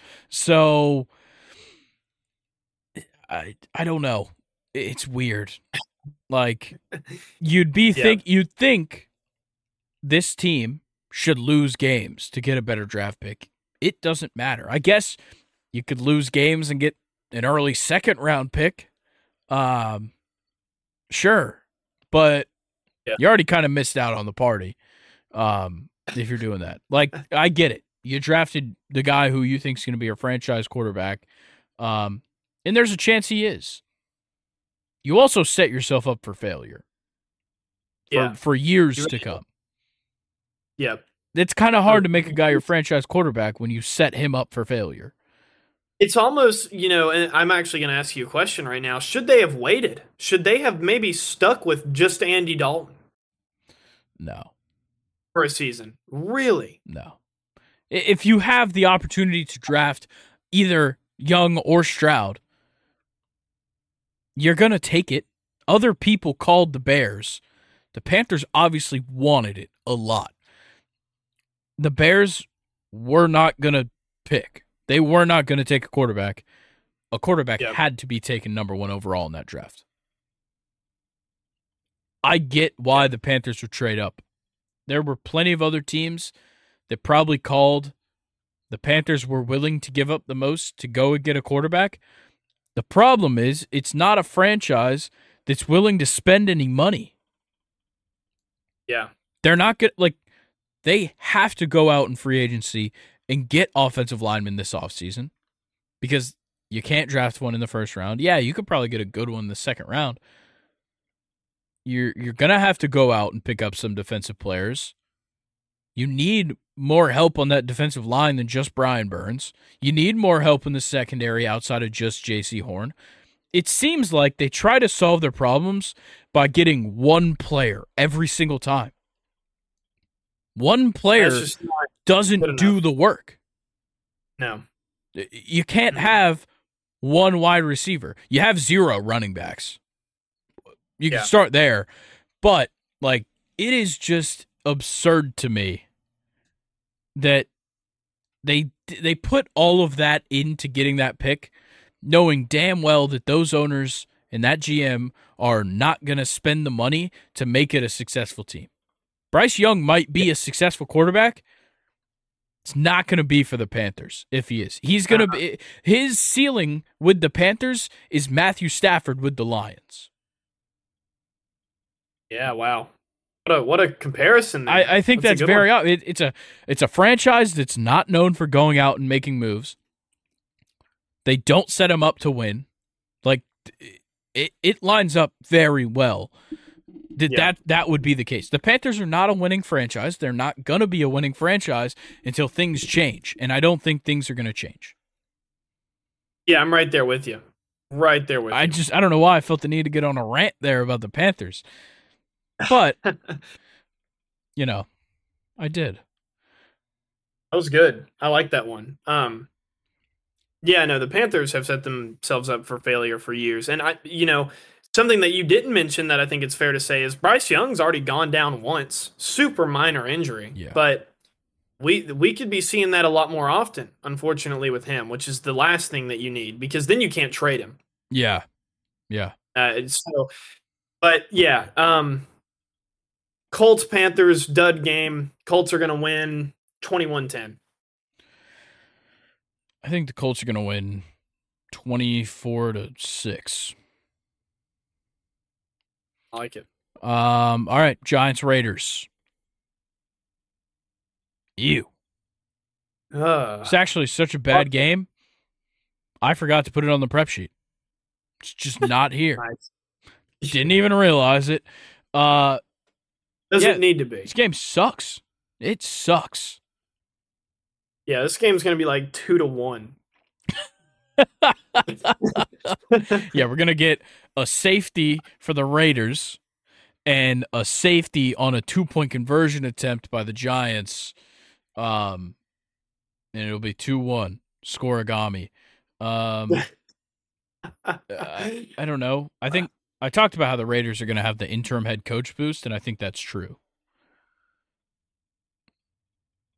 Yeah. No, I get that. And like I said, the players of the Raiders need a coach that they like.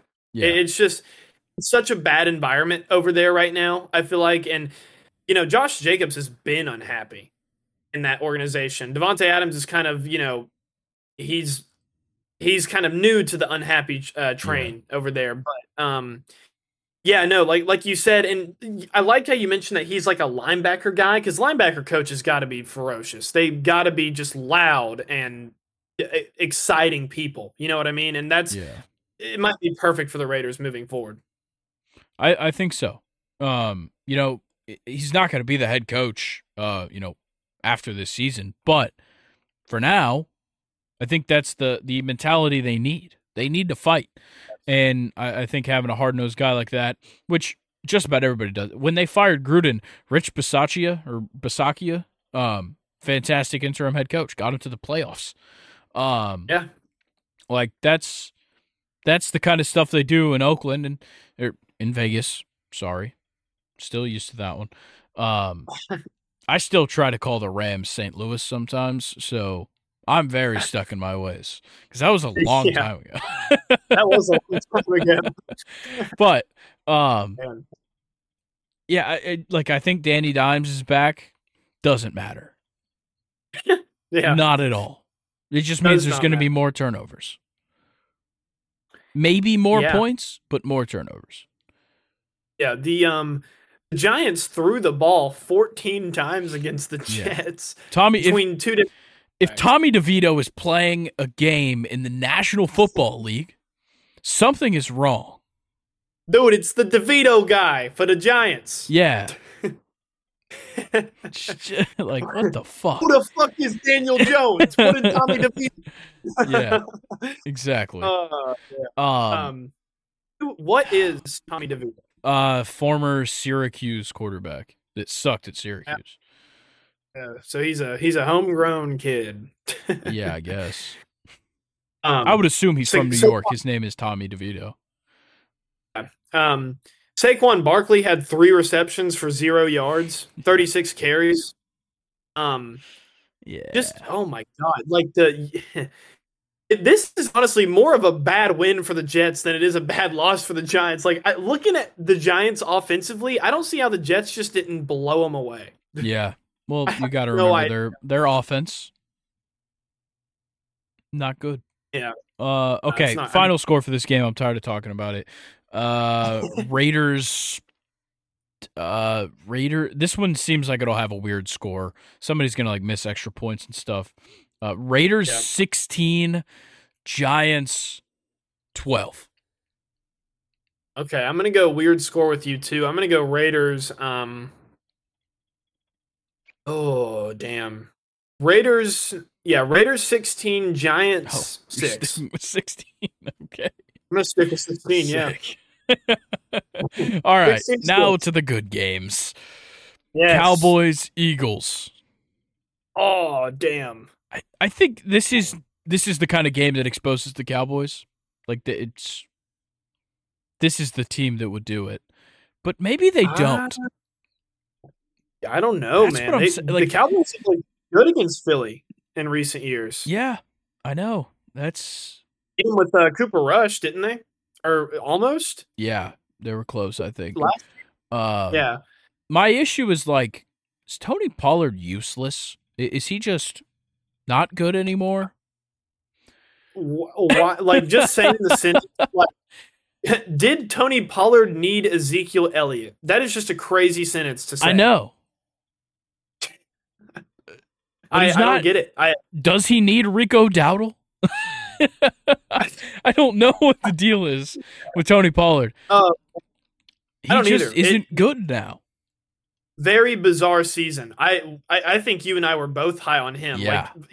First time in his career, he's going to be the running back 1, and he just has not. He's not been there. Yeah, I wouldn't have drafted him in the second round in fantasy football if I knew. Yeah, it's just I think it's hard to pick against the Eagles. Dude, A.J. Brown is not a human being. In October, he had 40 receptions, 700 receiving yards, and 5 touchdowns. I actually traded A.J. Brown away this season. Yeah, that's crazy. I traded him for Kyren Williams and Chris Olave. One of them's hurt, and one of them's Chris Olave. Yeah. Yeah, one of them's hurt, and one of them's quarterback is Derek Carr, which is just as good as being injured. Yeah, it's basically so hard to pick against the Eagles. I like the Cowboys. I don't know what the hell is going to happen in this game. Yeah, I don't know either. I'm going to go division rival. The Cowboys, I think, are going to win, but I want to mention something, and I just think it's crazy to say this out loud, but all the weapons that the Cowboys have brought in, especially this season offensively, how is CeeDee Lamb the only consistent person? I don't get it. Brandon Cooks, I don't useless. Even Jake Ferguson is better than Brandon Cooks, and honestly, could you say better than Tony Pollard right now for the team? I would say. At least Jake Ferguson's getting touchdowns. Yeah.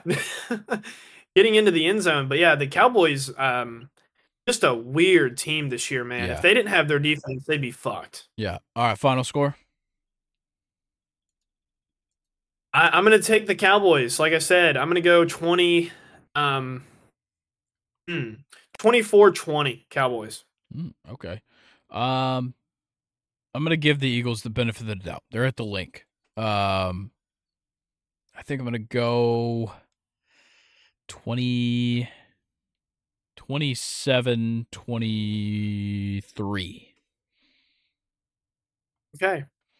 I like it.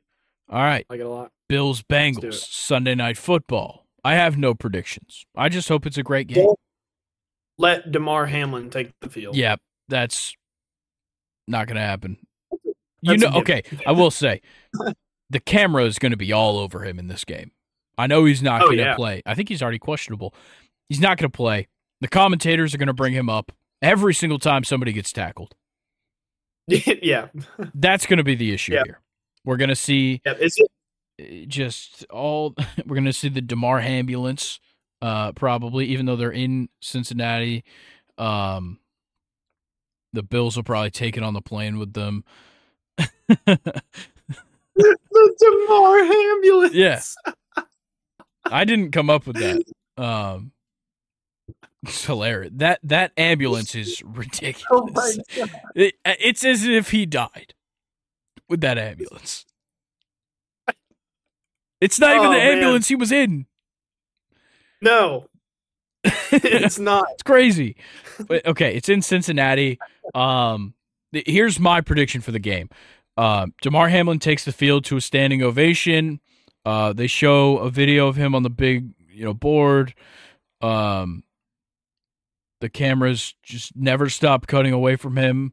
If anybody gets injured, the camera will just be a close up on his face. Yeah.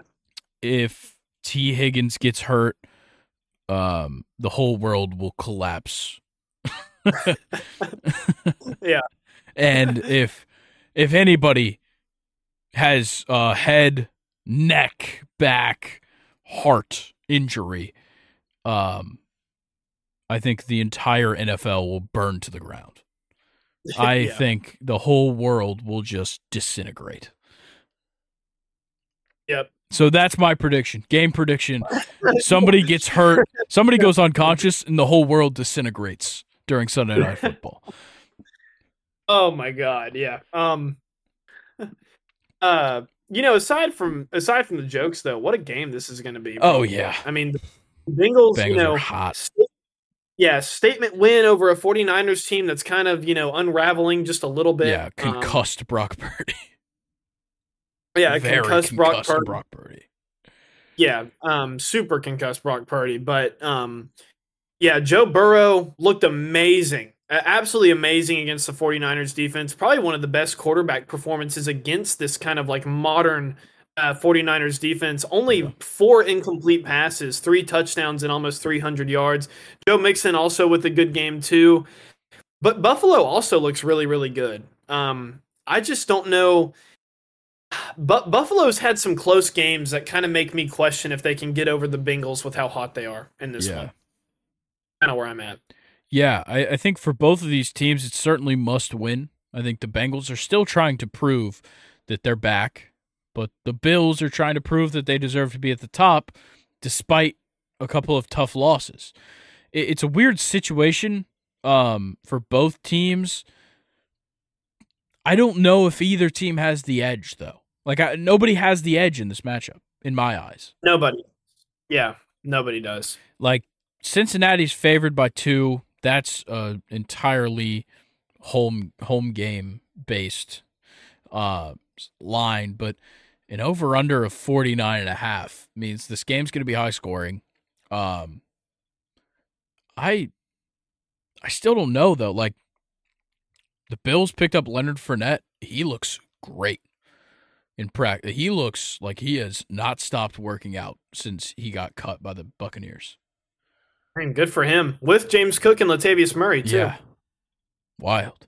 That's going to be scary. But very similar teams. If you want to break it down, Josh Allen and Burrow they're going to put up similar numbers all throughout their careers. you have, I guess, running backs like that are hit and miss. Joe Mixon can hit and he can Joe miss, Mixon and misses so a can whole lot more than James Cook, especially this season. especially this season. That is fair. But receiving, you have Stephon Diggs, Gabe Davis, and then this Khalil Shakur guy who's been amazing. Yeah. On the other side, you have Jamar, Higgins, and Boyd. They're very, I give very the Bengals similar. a slight edge, except for that T. Higgins has been non-existent all season. See, I would give the Bengals a slight edge, but for me, the way that Dalton Kincaid has been playing kind of levels it out. The Bengals don't really have a tight end. The Bills definitely do, and their rookie. God, who's going to win this game? I genuinely am at a loss. I have no idea. I don't know. I'm going to take the Bengals. I'm going to feed the hot hand. I'm gonna go Bengals. Bengals 28, Bills 27. I'm trying to figure out where the game is. It's in Cincinnati. Oh, okay, yeah. Then I'll just go Bengals. Then home field advantage. At that dreaded stadium, I'm gonna go 31-28 Bengals. Yeah. All right, let's talk a little bit about Monday Night Football, which I don't know how I feel about. Chargers-Jets. Okay, am I sick for saying that I like this matchup? Is there something wrong with me? No, I don't think so. Okay. Because despite the Chargers being 3-4, they have entertaining players, and the Jets have entertaining players. So no, you can say that. Because there's something I like about, and I've talked about this before, there's something I like about a matchup of good offense versus good defense and bad offense versus bad defense that I love. Because there is no telling who's going to come out on top. No, there's because a lot of matchups we see are like good offense versus better defense, like bad offense versus worse defense. These two teams are literally like the offense and the defense line up perfectly. The defense and the offense line up perfectly. It's crazy. Yeah. Zach Wilson just pisses me off at this point. Like, watching Hard Knocks, I see a different Zach Wilson, a humble kid that we've highlighted so many times on this podcast, but he just still can't. He doesn't have the ability yet. Yeah. He just does. He looks better. Definitely has improved, I would say, than last season, but he's not the quarterback that's guaranteed to make you to the or get you into the playoffs. Which, the Jets are lucky that they have a robot, Aaron Rodgers, that is throwing in pregame these days. True. I kind of think in this game, the Jets do have a good defense, but I'm going to ride high on the Chargers offense in this one. And if the Chargers are scoring a lot, it's pretty obvious who's going to come out on top because the Jets will not be able to keep up, and I think that's what's going to happen in this one. Okay. I'm going to go the other way. I'm going to go with the Jets. Okay. 21-17. 21-17? Yeah. Jets, okay. I'm going to go Chargers 28, Jets 13. All right. That's it. That's NFL Week 11. And that's exactly how it's going to go. Nothing different from what we said. Zero discrepancies. As it does every week. Very bad week of football. But there's redeeming games, for sure. There is redeeming games. Exactly. Yeah. There's definitely redeeming games. But let's talk about something that is done. It is all determined. It is all the past now. The World Series goes to the Texas Rangers, of all teams. If you would have told me that at the beginning of the season, I probably would have been like, are we talking about the same Texas team? You're talking about the one that lost 94 games, I think, last season? They're 25 games under 500. The first team to be 25 games under 500 and come back the next season and win the World Series. I feel like we could go through and break down the games. Game 3 on Monday, Texas won 3-1 in a close game. John Gray pitched great. Brandon Pfaadt, for what it's worth, pitched great too. And then we saw an offensive battle on Tuesday.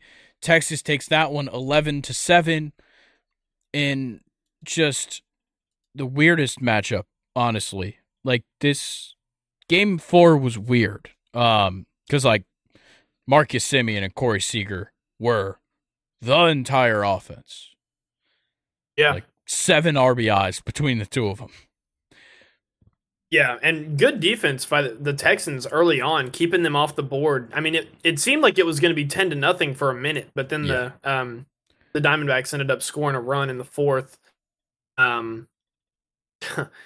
Just it should have been a way bigger blowout, because this game was supposed to be a bullpen game for the Diamondbacks. They had already gone through the 3 in their rotation. They were confident in playing. Then it was this one. This was a horrible situation to be in to throw a bullpen game. Yeah. Like, that sucks the way it was set up. But, like, Mantiply sucked. Castro sucked. Nelson sucked. Frias sucked. Nelson, the other Nelson, sucked as well. Sal Frank comes in and just finishes the game.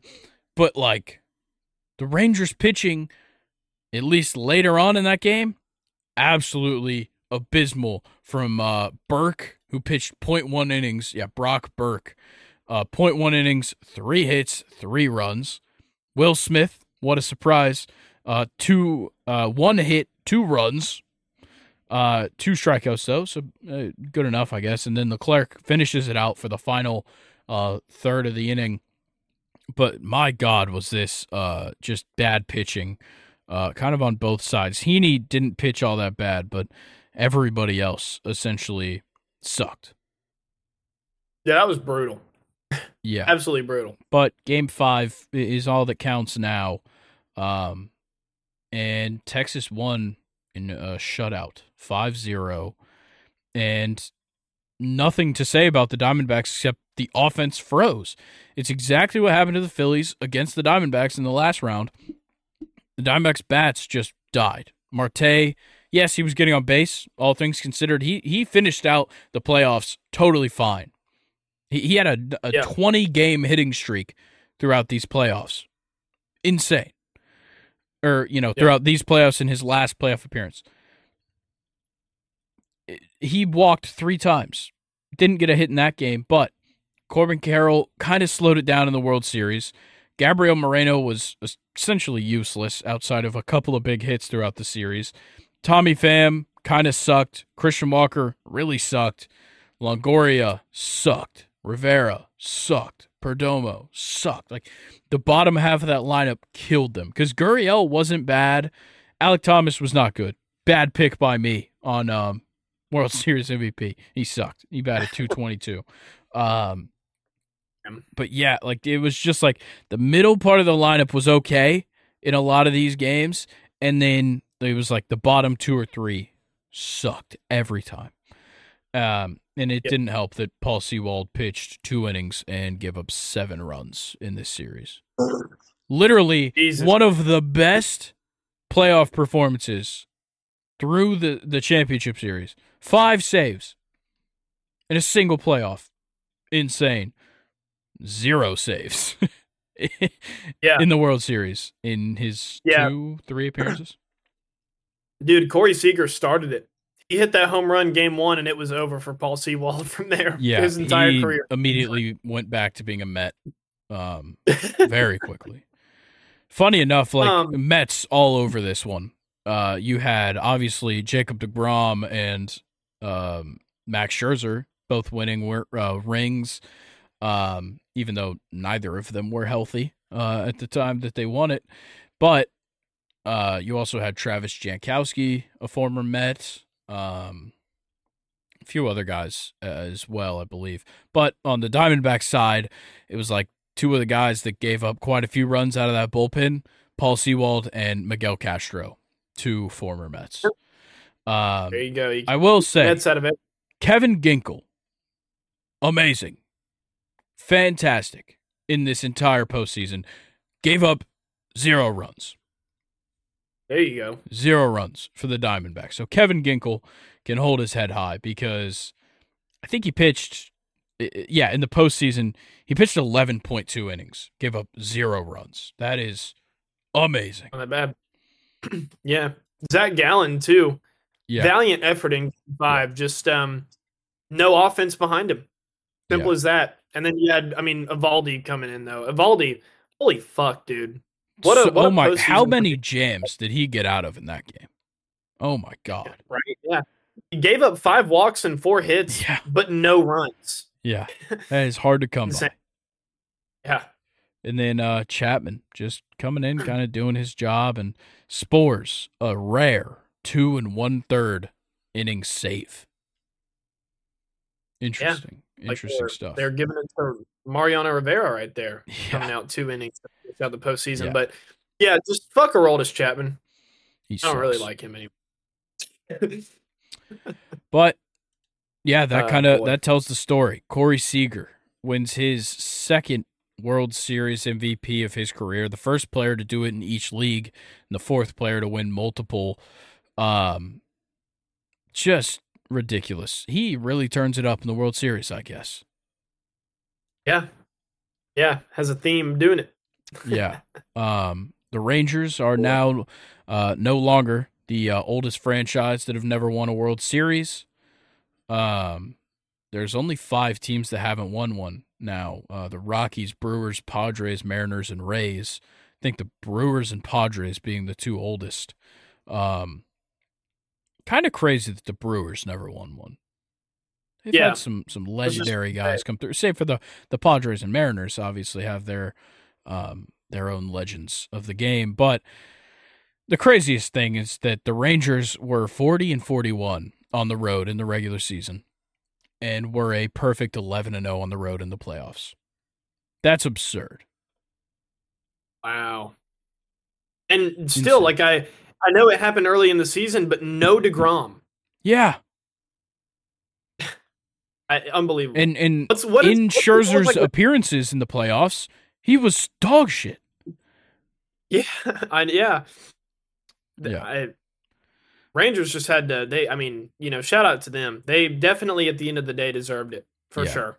Yeah. Will Smith, possibly the most undeserving of the bunch, is now the first player to win 3 straight World Series with 3 different teams. The Braves, the Astros, and now the Rangers. Yeah, shout out Will Smith, I guess. Fuck Will Smith. Bruce Bochy, though, the manager of the Rangers, he was already a Hall of Famer. He won 3 rings in San Francisco and has won multiple pennants all over the place. And now he's just putting himself further up the list of all-time managers. Him, his ALCS counterpart, Dusty Baker, who just retired, certainly up there as well. But Bruce Bochy, oh my God. He brought San Fran to their first World Series in the city. I think they won one in New York. But in San Francisco, their first World Series, along with 2 more, and brought the Rangers their first. Just amazing. The guy is undeniably a fantastic manager. So yeah, Bruce Bochy, a true legend. Shout out. Other thing, the D-back security was guarding the swimming pool so that the Rangers couldn't use it to celebrate. Yeah. That's lame. Smart. Lame. If I was a player, that would be the first place I would go. Sore loser. Yeah. Yeah. The Braves celebrated in the fountain in the outfield. That's nice. Yeah. Yeah. Like that. Yeah, I'm kind of tired of talking about I'll be honest, I watched maybe a couple of innings of this World Series. And I'm not saying it's a bad thing. I know a lot of people are like, why would anybody have watched this World Series? I personally just didn't have the time. I worked like almost every night that they were playing. But like all the people that are like, who wants to watch these 2 markets? First of all, if you're looking at TV markets for sports, Arlington, Texas is like the 5th biggest. And in the MLB, Arizona is like they're like 7th. That's not not small market if you're looking at TV ratings. Or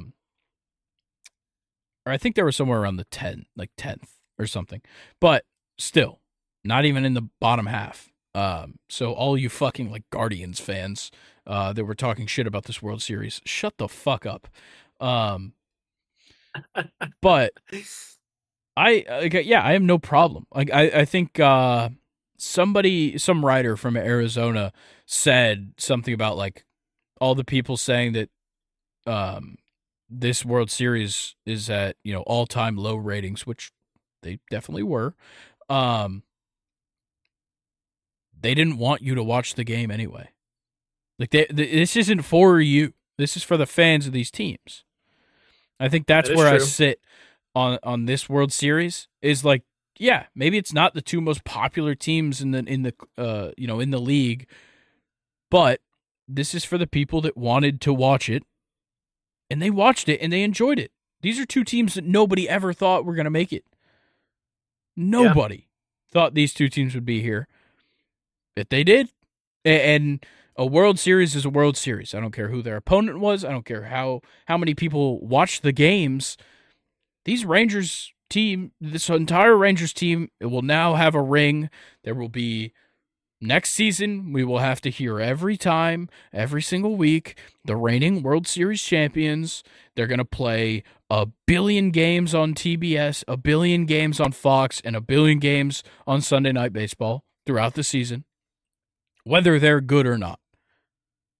Yep. But you get that luxury when you are a World Series champion. And the same goes for the Diamondbacks, because the Phillies got so much attention last year for losing the World Series. And it was positive attention. Yeah. So I think the Diamondbacks will be just fine next year as well. No, that's well said. In my opinion, I understand ratings being down because, like we said, like it's not, these are both top 10 big markets, but it's not like the societal, I guess, like big markets of baseball is kind of like what they're getting at. Despite that, like there are so many fun players on both of these teams. Like I really, I was kind of in the same boat as you, got busy with school and work, so I wasn't really able to keep up with this World Series either, but this wasn't a bad one at all. Maybe it would have been better if the Diamondbacks had won more games, but still, like their talent was on display. Yeah, and that's I think what was more important for me. But yeah, both of these teams, like it's just cool that they even got here to play each other. Agreed. It's kind of I think the stories that come out of this World Series are much better. And like, once again, to the people that are like, why would I want to watch this? Why would you not want to watch Corey Seager and Marcus Semien? And yes, Adolis Garcia got hurt, but Adolis Garcia play against Corbin Carroll and Ketel Marte and Zach Gallen. Evan Longoria. Dude, there's a guy to watch for everybody in this series. Yeah. That's kind of my closing statements on it, but congratulations to the Texas Rangers. I don't know a single one of your fans, but I know they're out there, and they won the World Series. So now, as of today, as we're recording, everybody that is supposed to be a free agent is a free agent. They can still talk to their team, their former team, I guess, regularly, but they cannot discuss money with any other clubs. I believe by Monday, club options, team options, player options, all that stuff will be. I think that's the deadline is Monday. So all that will have to be figured out. And then I believe free agency gets started in the next couple of weeks. Sunday we'll get the Gold Glove. I think the Silver Slugger will come out later next week. And then I think the MLB Awards will be announced soon. Let's see. So we'll get the Rookies of the Year on November 13th, the Managers of the Year on November 14th, Cy Young on the 15th, and MVP on the 16th. So there you go. There is still... That's weird that they break it up like that. Yeah. Baseball does whatever the fuck they want, man. Yeah. Oh my God. How about oh my gosh. You've Rob said his Manfred? name so many. Yeah, the voice cracking. He's a fucking clown, dude. He's a mouse bitch. That's what he is. He's a little bitch. He's a mouse. He's the worst commissioner in sports. Man. I love the play. I love the pitch clock. There you go, Rob. Is that what you want? Is that what you want now? I love the pitch clock. I love the pace of I do play. too. You still suck I at do your too. job. Yeah. And fuck all the owners. That's where the hate should be going. Rob Manfred's Yeah. just their puppet. I still hate him. Don't get that twisted. He's still a bitch. For sure. Yeah, Rob Manfred confirmed. Mouse bitch. Yeah, I don't know what the deal is. And also, like, all the MLB awards are through the Baseball Writers Association. So, whatever. A little And bit. they don't want to make Yeah. a show out of it because who the fuck would watch that? Nobody watches the draft. Barely anybody watches baseball. Let's be honest. No, come on. If we're gonna be honest here, I watch the NFL draft front to back. I pay attention to every round. I've never paid attention past the second round of the MLB. Yeah. And I think the only time I've ever watched, like, I'll probably watch the MVP announcement if I'm free, just because I think Acuna's going to win. Only time I've ever watched the MVP announcement was when Freddie Freeman was in it in 2020. Oh, wow. So, like, it's the kind of thing where, like, it'll hit my timeline quickly. Yeah. I'll be fine. Yeah. You know, I don't need to No, watch like like MLB Network guys be like, "Way to go, Acuna! Can we talk to your translator?" I don't care. Yeah. Oh, man. But yeah, that's the MLB season. It's over. But there's plenty of things that we can talk about. We'll start brainstorming some ideas, some lists probably. Will come out of this. Well, of course, you know, free agency moves. I think trades are allowed to start happening pretty soon as well. We'll have the winter meetings in December. That's when a lot of things start flaring up. So a lot of trades come around that time, December, January. So there is plenty to look forward to for the for MLB. But for now, the 2023 season is concluded. Dude, remember how much fun it was covering Carlos Correa's situation? Yeah. Oh yeah. That was awesome. It was amazing. Yeah. And yeah, we're gonna get to do it again. Not the best off season for free agents, but Shohei Ohtani. We will be the Ohtani trackers this spring Yeah. or this winter. So look out for that. But yeah, we'll have a whole conversation about free agents and everything else throughout the next month of covering baseball. But let's talk about a sport that couldn't be more different. If I had to put two sports that are completely different, I would say soccer and baseball are the most different. Let's get into the Premier League for the weekend. We'll start with sneaky good matchup. I don't even know if it's sneaky good. These are just two teams that are close in the table. Brentford, West Ham. I don't know. I don't know how to feel because West Ham is going to be missing Paqueta and Alvarez. Really? Yeah, I believe they're both suspended. Oh, okay. I was about to say, because they both played in the EPL Cup, or the EFL Cup, sorry, on the weekday. But I think my factor here is West Ham United are coming off of a 1-0 loss to Everton, out of all teams. Yeah. And Brentford are coming off of beating Chelsea, who were, actually had a little bit of some decent form there. A 2-0 victory, by the way, too. And it was typical Chelsea, another game where it was completely dominated by us, just had a lot of shots that flew out of the stadium, basically. Very, very infuriating game. But Brentford, they held their defense well, and I think they're going to do the same thing against West Ham. Especially with those, their midfield's kind of torn apart there with the suspensions. But, you have guys like Kudus, who's going to be there. James Ward-Prowse is still there, and Susek is still there. So you have the depth. It's just, I don't know if that depth's going to come together against Brentford, who are coming off of a very, very good win. Yeah, I don't know. I think West Ham is in a weird spot. They're definitely hitting a bit of a slump. Early in the season, they were sitting top 4 for like a couple of weeks. Yep. They've just entirely tanked, though.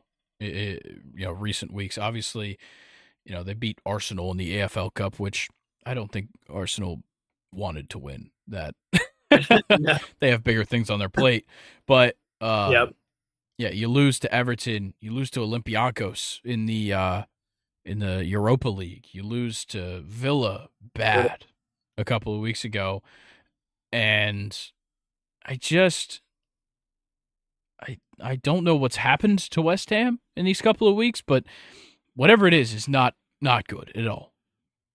No, not at all. And I think, a lot of it, I guess, in my opinion, just stems from not having a striker. Like Mikel Antonio would be great off the bench. Yeah. He doesn't need to be your guy, though. I kind of like where they're at defensively-ish. I think maybe you could argue that they could sign somebody there.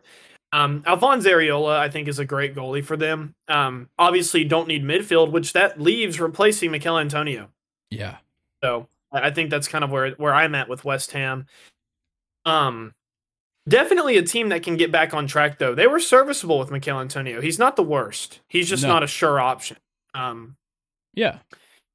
And yeah, with Brentford, they kind of are in interesting news. They just set a price tag for Even Tony not too long ago, which is kind of interesting, looking to deal him out, especially with me being a Chelsea fan, because I've absolutely fucking had it with Nicholas Jackson. But yeah, it's anyway, sorry, I got a little bit aggressive there. But at least you have Cole Palmer. Yeah, a cam. Not a striker, but I know. a cam. But he's a redeeming factor of this team that needs some. Maybe. You know what? Fuck it. Why doesn't Nkunku come back and we just run a center forward with the same lineup that we have been running and don't even play a striker? I don't hate that. Just have the wingers and Nkunku. Yeah. Attack. The midfield can score goals. It can. They definitely can. But anyway, back to Brentford, West Ham. Like I said, Brentford's the hot team right now, and they're catching West Ham at a very, very good time. I'm going to go 1-0 Brentford. Yeah. I definitely think Brentford's going to win. The question is, do they give up a goal? Yeah. I'm going to say they don't. They're running on 2 clean sheets straight. Yeah, I'm going to go Brentford. I'm going to go 2-0. 2-0 Brentford. Nice. Yeah. Back to that 2-0s for Brentford. Yeah. Our next game, though, Newcastle, Arsenal. Big matchup. Ooh. Yes, big matchup. Standalone on, I believe, on Saturday. But, yeah, I'm scared a little bit, I'll be honest. Come. I am. But, redeeming factor here, Gabriel Jesus, hurt again. Might be big. Not good for us. No. And then I believe Partey got hurt in the EFL Cup game. Who cares? He doesn't really play at all. I don't know. I don't know how to feel. I think Newcastle is settling back in. Kicked the shit out of Man U midweek. Put that out there. But like the 2-2 draw against Wolves last weekend was bad, which I will say that was kind of when I was questioning our ability to come back from the Sandro Tonali stuff, because that had been going on for like that entire week. Now that he's gone, I think we're starting to figure things out. Like the lineup that we ran against Manchester United, though not like our best lineup, at all. Joelinton at striker is weird. I didn't understand that one. Yeah, not a fan. He is a big center mid, so I get it. Gives me a lot of Kai Havertz at striker vibes, and I don't like that.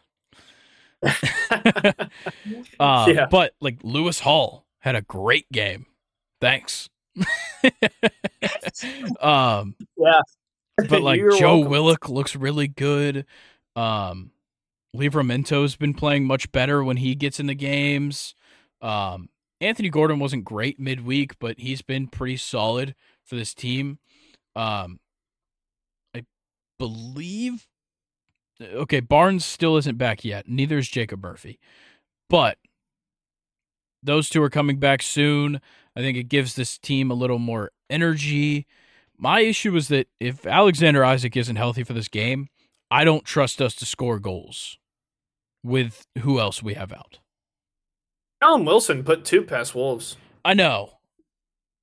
I still don't trust him. That's fair. Especially against Arsenal. Yeah, it's a good defense. For me, it comes down to... I don't know if this is like fair to say about Newcastle, and you can definitely correct me, but it seems to me like they're still trying to rely on the defense that they had last season, and it's just not. It's not as they're not preventing as many goals basically as they had. Like Nick Pope has been good in goal. I'll give him that. It's the games when the defense just breaks it out, like just gets totally broken open, that we can't do anything. All of our worst results, I can 100% say, have been on the defense. Yeah, no, that's fair. And maybe, I guess, a lack of offense as well. Could you say that? Like, to not compensate for the defense? I don't know if that's quite been the case, because like, it's not like we're not scoring goals. We're scoring quite a few goals. We have, we're tied for most goals in the league with Aston Villa right now. Like, we're outscoring Brighton, who was flying to start the season. Yeah, I think we're scoring enough goals. It's just we're dropping points, especially in these 2 draws, both being 2-2 draws that we've had against Wolves and against West Ham this season. Those ones are the ones that hurt you. The ones where the offense plays well and the defense loses you the game. Because that West Ham game, we go up 2-0. They should have held that. The defense should have held that win. They lost it. Against Wolves, similar thing. I think we ended up coming back against Wolves. I didn't get to watch that whole game. But nonetheless, like, that result shouldn't happen. They ended up coming back, of course. Huang scored in the 71st minute to come back in that game. And it's like, the defense, for some reason, once we get the lead, they struggle. Because a lot of our very good wins this season are either just so many goals that the other team can't keep up, or it's a late winner just over and over again. And I'm fine with that. I have no issues with winning games. The problem is how sloppy the losses are, especially on the defense. I like that. Shout out Sean Longstaff, though. You said it on the last podcast. Y'all are going to be fine, with him instead of Tonali, and y'all are. He's been phenomenal. I would almost like to see Newcastle get rid of Joe Ellington and have Tonali replace Joe Ellington and leave Sean Longstaff in there. He's earned it. Yeah. Sean Longstaff made his 150th appearance for Newcastle in that midweek match against Man U and was the captain. Love it. You just love to see it. That's awesome. Love to see it. I think to give a score prediction, I think it's going to be 2-1 Arsenal. Newcastle has a better defense than Arsenal, but Arsenal's defense isn't that bad, and Arsenal, I think, have a better offense than Newcastle. Okay. Overall. I think so 2-1 Arsenal. I think on par with some of our recent performances. I think it's going to be a 2-2 draw. Okay. I think, especially if Gabriel Jesus is out, they definitely lose a little bit of goal-scoring ability. Obviously, Nketiah was absurd last week against Sheffield, right? Yep, Sheffield. 5-0 win. Callum Wilson was good last week, and I do still think that we have some upside to this team despite the injuries and, of course, Tonali's suspension. There's still definitely redeeming qualities there that I feel confident I can rely on.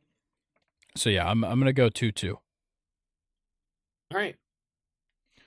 All right. Our final match, though, is a standalone game on Monday. Tottenham Hotspur versus Chelsea. Oof. What are we thinking? Obviously, you're not feeling too good about Chelsea at the moment, but you beat Blackburn Rovers. They used to be good a long time ago. It's very telling how bad Chelsea is that we're actually pushing for this fucking meaningless cup. It's well, I mean, there's no Champions League. There's probably no chance to win the Premier League Yeah, anymore there's at this nothing point else to either. play for other than There the literally FA is. Cup.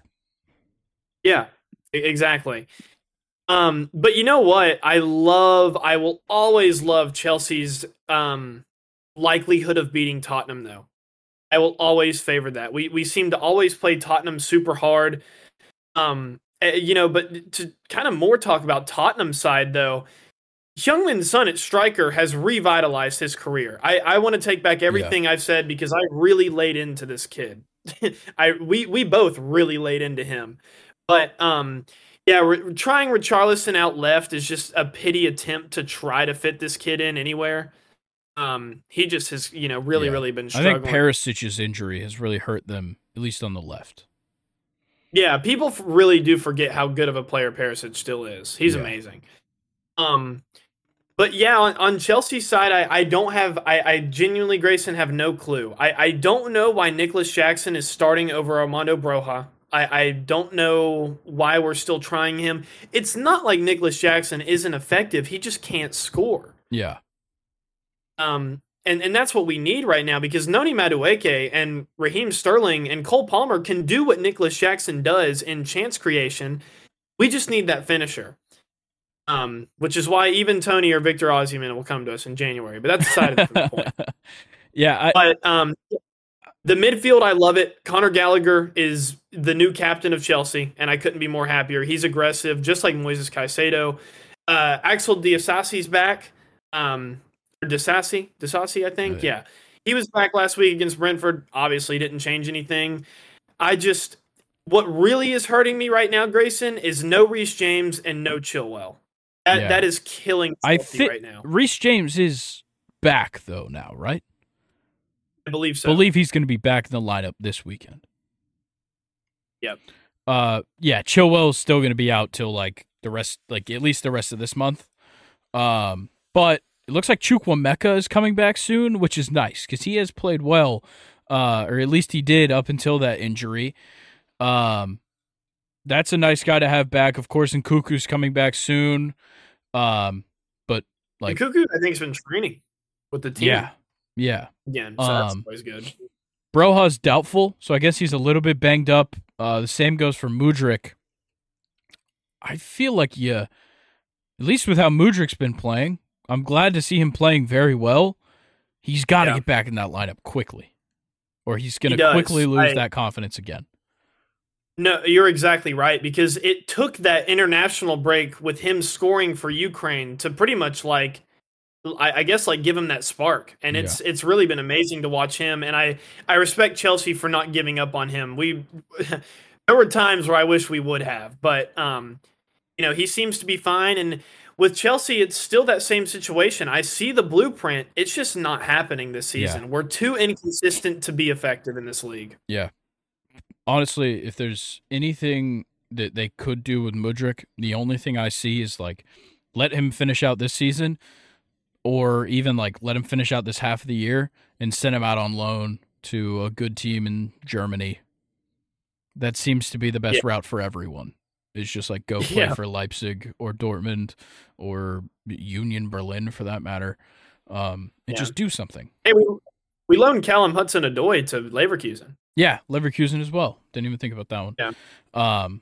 Yeah. There's plenty of options for what you can do with Mudryk, even if once guys start coming back from injury, because there's going to be a lot of spaces filled back up, and formation changing once you have Chilwell and James back. Yep. So there's going to be a lot of differences that come to this lineup throughout the season. Hopefully they're good, for your sake, but I think for the moment, I still think Tottenham's going to just kind of beat y'all up a little bit. And you know what? That's a fair assumption. I think with it being London Derby, I think the best result for Chelsea is probably a draw in this one. I'm going to go 1-1 draw. Yeah. With Tottenham being at home, not that it changes anything because it's all in London. It's not a far train ride. But no. I'm going to go Tottenham 2-0. Yeah. God, another 2-0 would just Sorry, man. I'm sorry. It is I hope. very much what Chelsea does Yeah, at the moment. it literally. Is 2-0. Let's talk real quick, just a little bit about UCL match day 4. So it'll all be the same matchups from 2 weeks ago, just flipped to flipping the home and away side. There's a couple of good matchups, not anything fantastic, but I do have a good sleeper that I like this week. Okay, let's hear your sleeper. My sleeper is Atletico Madrid versus Celtic. Oh yeah, they're coming off of a really heated game. Yeah, a 2-2 draw 2 weeks ago. And I like Celtic. We've talked about them. I like their team. I've been seeing a lot more of them now. I've gotten to watch a little bit of their games in the in the Champions League so far. I like them. And Atletico Madrid has not been that good. Just kind of in general. Yeah. They haven't been fantastic in La Liga. They're certainly not bad. It's Atletico Madrid. Like they're third right now in the table. But it just doesn't seem like they're as good as they maybe should be. That's fair. Yeah. I think if I have two sneaky matchups, Grayson. One's going to be Dortmund Newcastle. Newcastle do not need to be losing to this year's Dortmund team, which they did the last Champions League match day. I want to see Newcastle come back in this one big time. Yeah. And then my other one, I think I'm kind of leaning towards like we like the Napoli Union Berlin, but I think I'm going to go Galatasaray Bayern. Or honestly, Copenhagen Man United. Yeah, I've got Galatasaray Bayern. Bayern's in a weird spot, coming off an 8-0 victory in the league, and then a 2-1 loss in the DFB Pokal to a Division 3 team in Germany. That celebrated like it was the greatest moment of their life. Yeah, it looked like it looked like the whole stadium was about to fall. They were going insane. Yep. But back to Bayern Galatasaray though. I'm actually kind of surprised that Bayern hasn't even drawn in this group. Like shout out Bayern. This is not the easiest group to go undefeated in. No. And they're perfect right now. I think Galatasaray's got a shot to at least draw. Galatasaray's big shot. Yeah, big shot. Because like let's be honest, Galatasaray are low key kind of stacked this season. Yeah. Like they really are. And especially like even if I think Copenhagen could shake things up against Manchester United. Yeah, I really do. Definitely. Really, really do. Yeah, and then of course Dortmund Newcastle. Yeah. How about Linz beating out Sevilla, the Europa League Kings? I mean, that's what they're playing for. I think you're right. I know. I know they are. Union Berlin and Benfica don't even have a win yet. Yeah. Which is ridiculous. Those are two teams that I would expect to have won some games. Yeah, me too, especially Benfica. But just a kind of a bizarre Champions League. Like I would really, since Chelsea's not in it, I am like in full Galatasaray mode. I want to see how far they can go. I'm pulling for them heavily. Yeah. Yeah, when you're looking at the groups, it's like, okay, Union Berlin, Benfica haven't won any games. Like, the only other team that hasn't even gotten a point is Antwerp. Yeah. It's crazy.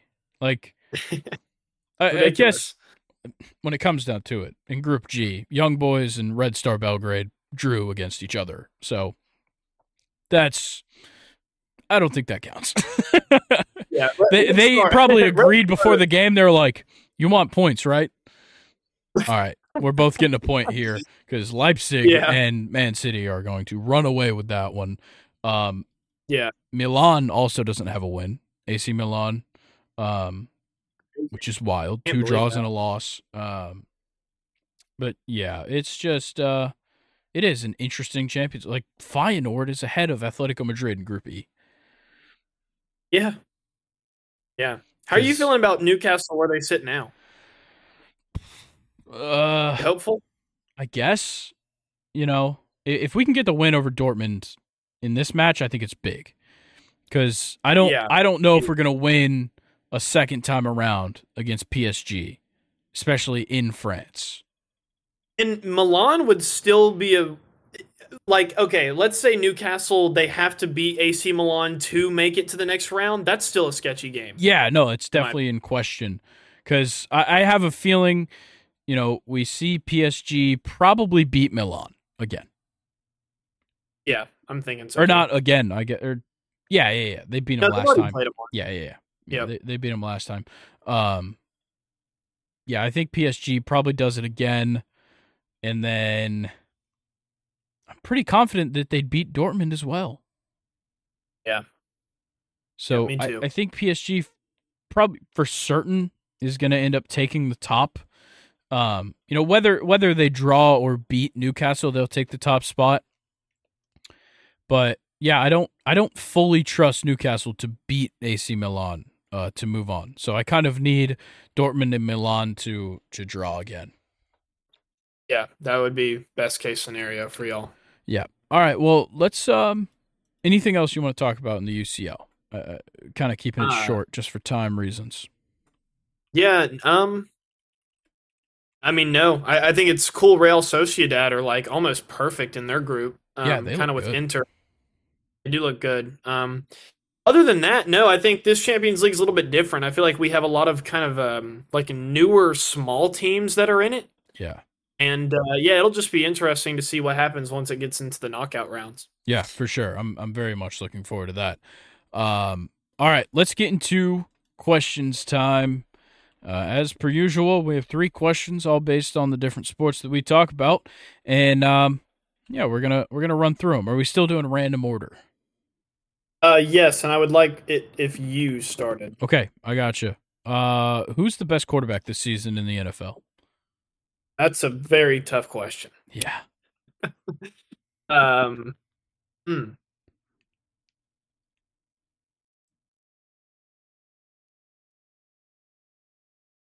Damn.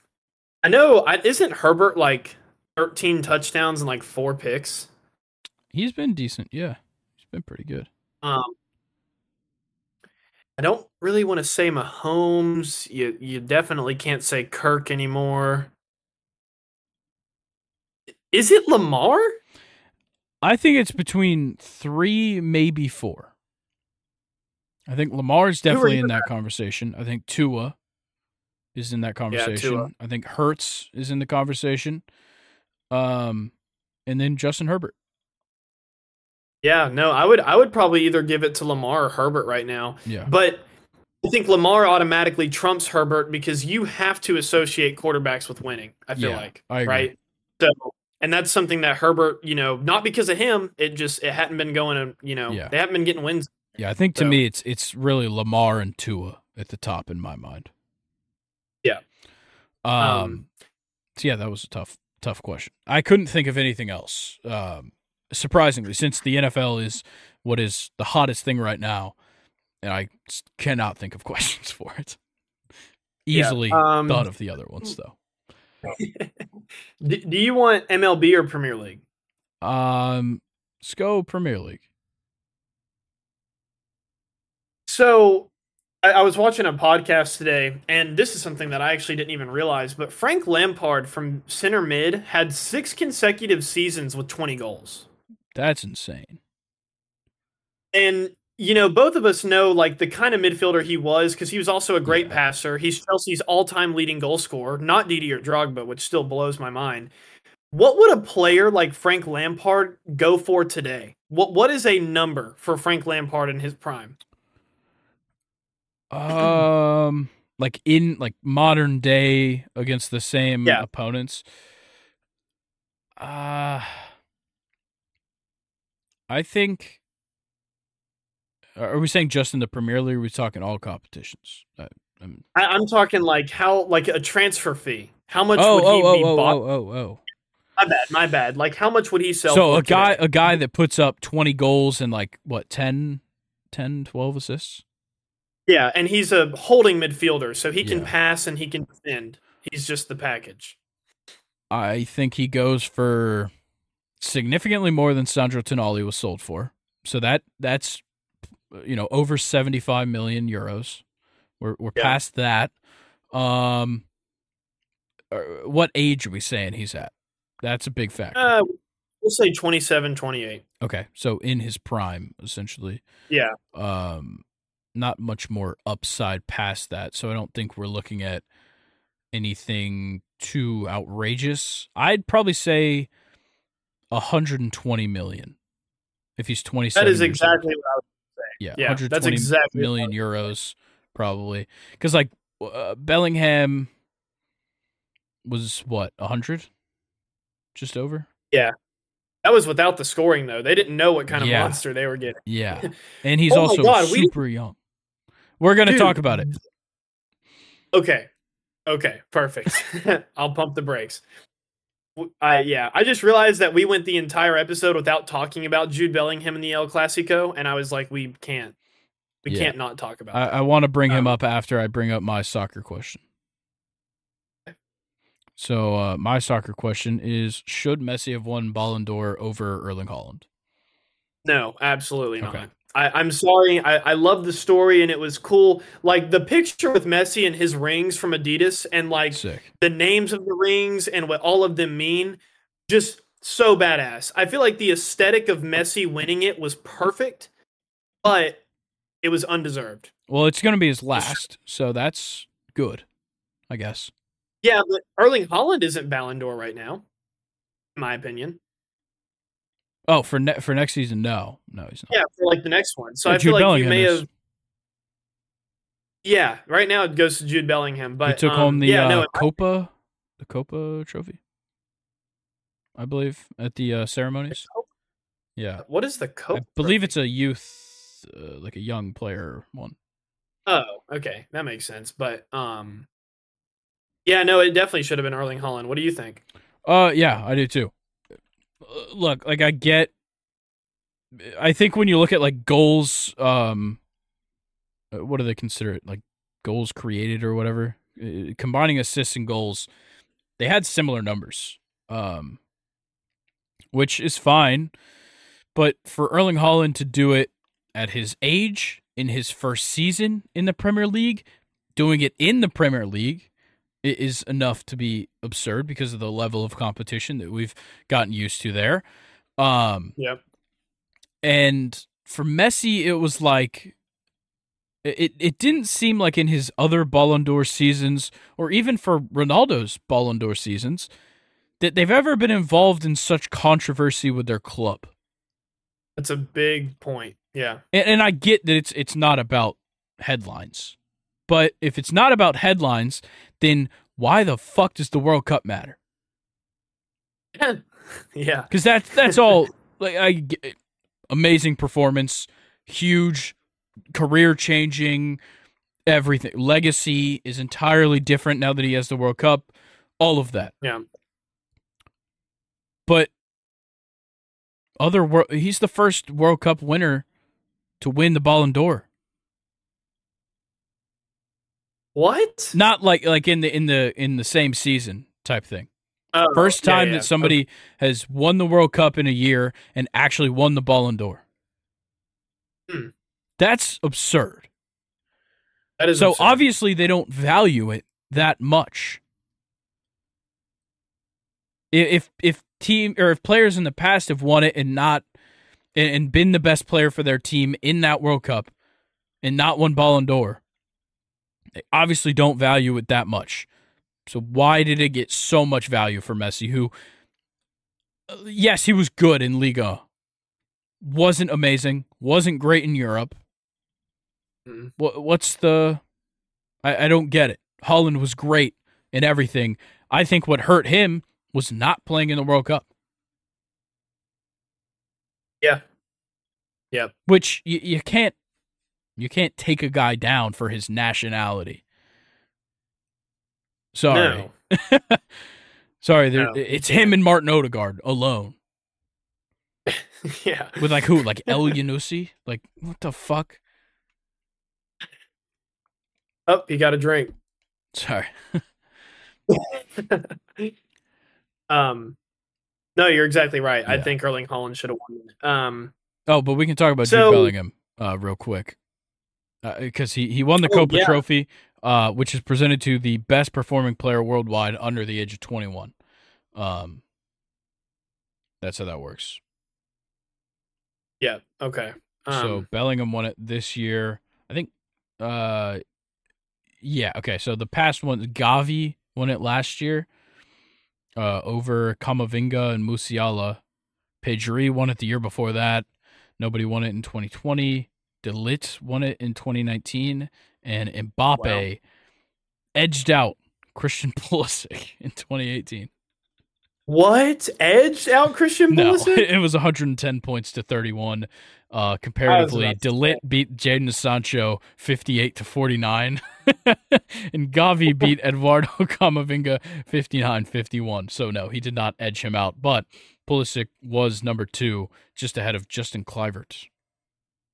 Oh wow. Okay. Yeah, shit crop in 2018. Good lord. Yeah. Did you see the El Clasico? I did not get to watch most of it, but it was ridiculous. It is cemented now. Like if you didn't believe it before, believe it now, motherfucker. Jude Bellingham is incredible. And just think about what it's going to look like with England now. Oh my god, it's going to be so unfair. But yeah, he had like Gavi or Pedri. I honestly I get Gavi and Pedri mixed up. I do as well. And I think it was Gavi, but he had Gavi like crying after the game. Like he was talking shit, scoring goals from 4 billion yards outside of the box. Like in an El Clasico, it doesn't affect him anymore. 20 years old doesn't matter. He is literally like I don't think I've ever watched a 20-year-old play at this level. Is that fair to say? Yeah, no, it's 100% fair to say. Like I don't think Mbappe was playing quite like this at Monaco or even in his early years at PSG. I know he was fantastic. Don't get me wrong. The way that Jude Bellingham is playing is literally unprecedented, especially for his position. Yeah, he's 13 appearances, 13 goals between the Champions League and La Liga. And he has 8 assists? Actually only 3 between La Liga and Champions League. He has 2 in La Liga, 1 in UEFA. But he's 10 matches, 10 goals in La Liga, and 3 matches, 3 goals in Champions League. He's guaranteed to score at least once a game. It's crazy. At least one time. But anyway, enough of Jude Bellingham. We just had to talk about that El Clasico performance. So my football question, I originally was going to ask you, what do you want the Falcons to draft? But we're going to save that one for later. We're going to put that one in the back pocket. Jordan Addison currently has 7 touchdowns right now. The record is Randy Moss with 17 in 1998. Will Jordan Addison get close or break it? No, I think he'll probably cap out at he'll probably slow down when Jefferson comes back as well. And with the new quarterback, not going to be throwing the ball as much. Not going to be throwing a deep ball as much either, which will hurt him. I got a feeling it'll probably be at 12. Yeah, I mean that's probably fair with your current situation. That's probably looking optimistic 12. You think so? Yeah. I don't know. I think he can get 14. He could. That's my cap. Could. I don't think so. 7 more. Jordan Addison, though, we just gotta reflect on the season he's had so far. Touchdown machine since week 1. Yeah. Really, he's amazing. Yeah, he's done a good job. Amazing. All right, your turn. MLB. Yeah, who was your favorite player to watch this season? Now that it's concluded. Wow. Who's somebody that I just harped on all year long? Damn, that's a good question. I could go easy and just pick one of the Braves. I think no, I'm gonna stay biased. I'm gonna go either Anthony Volpe, right? Like watching him kind of develop the little bit that he did, or Michael King when we made him starting pitcher. Yeah, that's nice. Those are my two. What? How about you? gonna go Adley Rutschman was definitely one of my favorites to watch, just to continue to watch like that kind of talent grow. I think Felix Bautista as well. That Orioles team was very entertaining. So Felix Bautista was up there. Just watching a shutdown closer is unlike anything else. Yeah, true. Corbin Carroll for me too. That was one I forgot. Corbin Carroll, super fun to pay attention to. Yep. Corey Seager, once he came back from injury, was ridiculous. Yep. He was a fantastic one to watch. So, yeah, obviously there's quite a few. Obviously, Ronald Acuna, Matt Olson, all that shit. Marcell Ozuna, guy's a Silver Slugger finalist. DH is insane after how he started this season. So yeah, I have tons of players I liked to watch, but yeah. All right. Now it's last question here. Me with the MLB. So give me a quick rundown. How do you think the Diamondbacks and the Rangers will look next season? I don't think they'll both be in the World Series next year. I think that's fair. Yeah. I think the Rangers will probably win a similar amount of games, maybe a little less, maybe like 85. I think the Diamondbacks win more. I do too.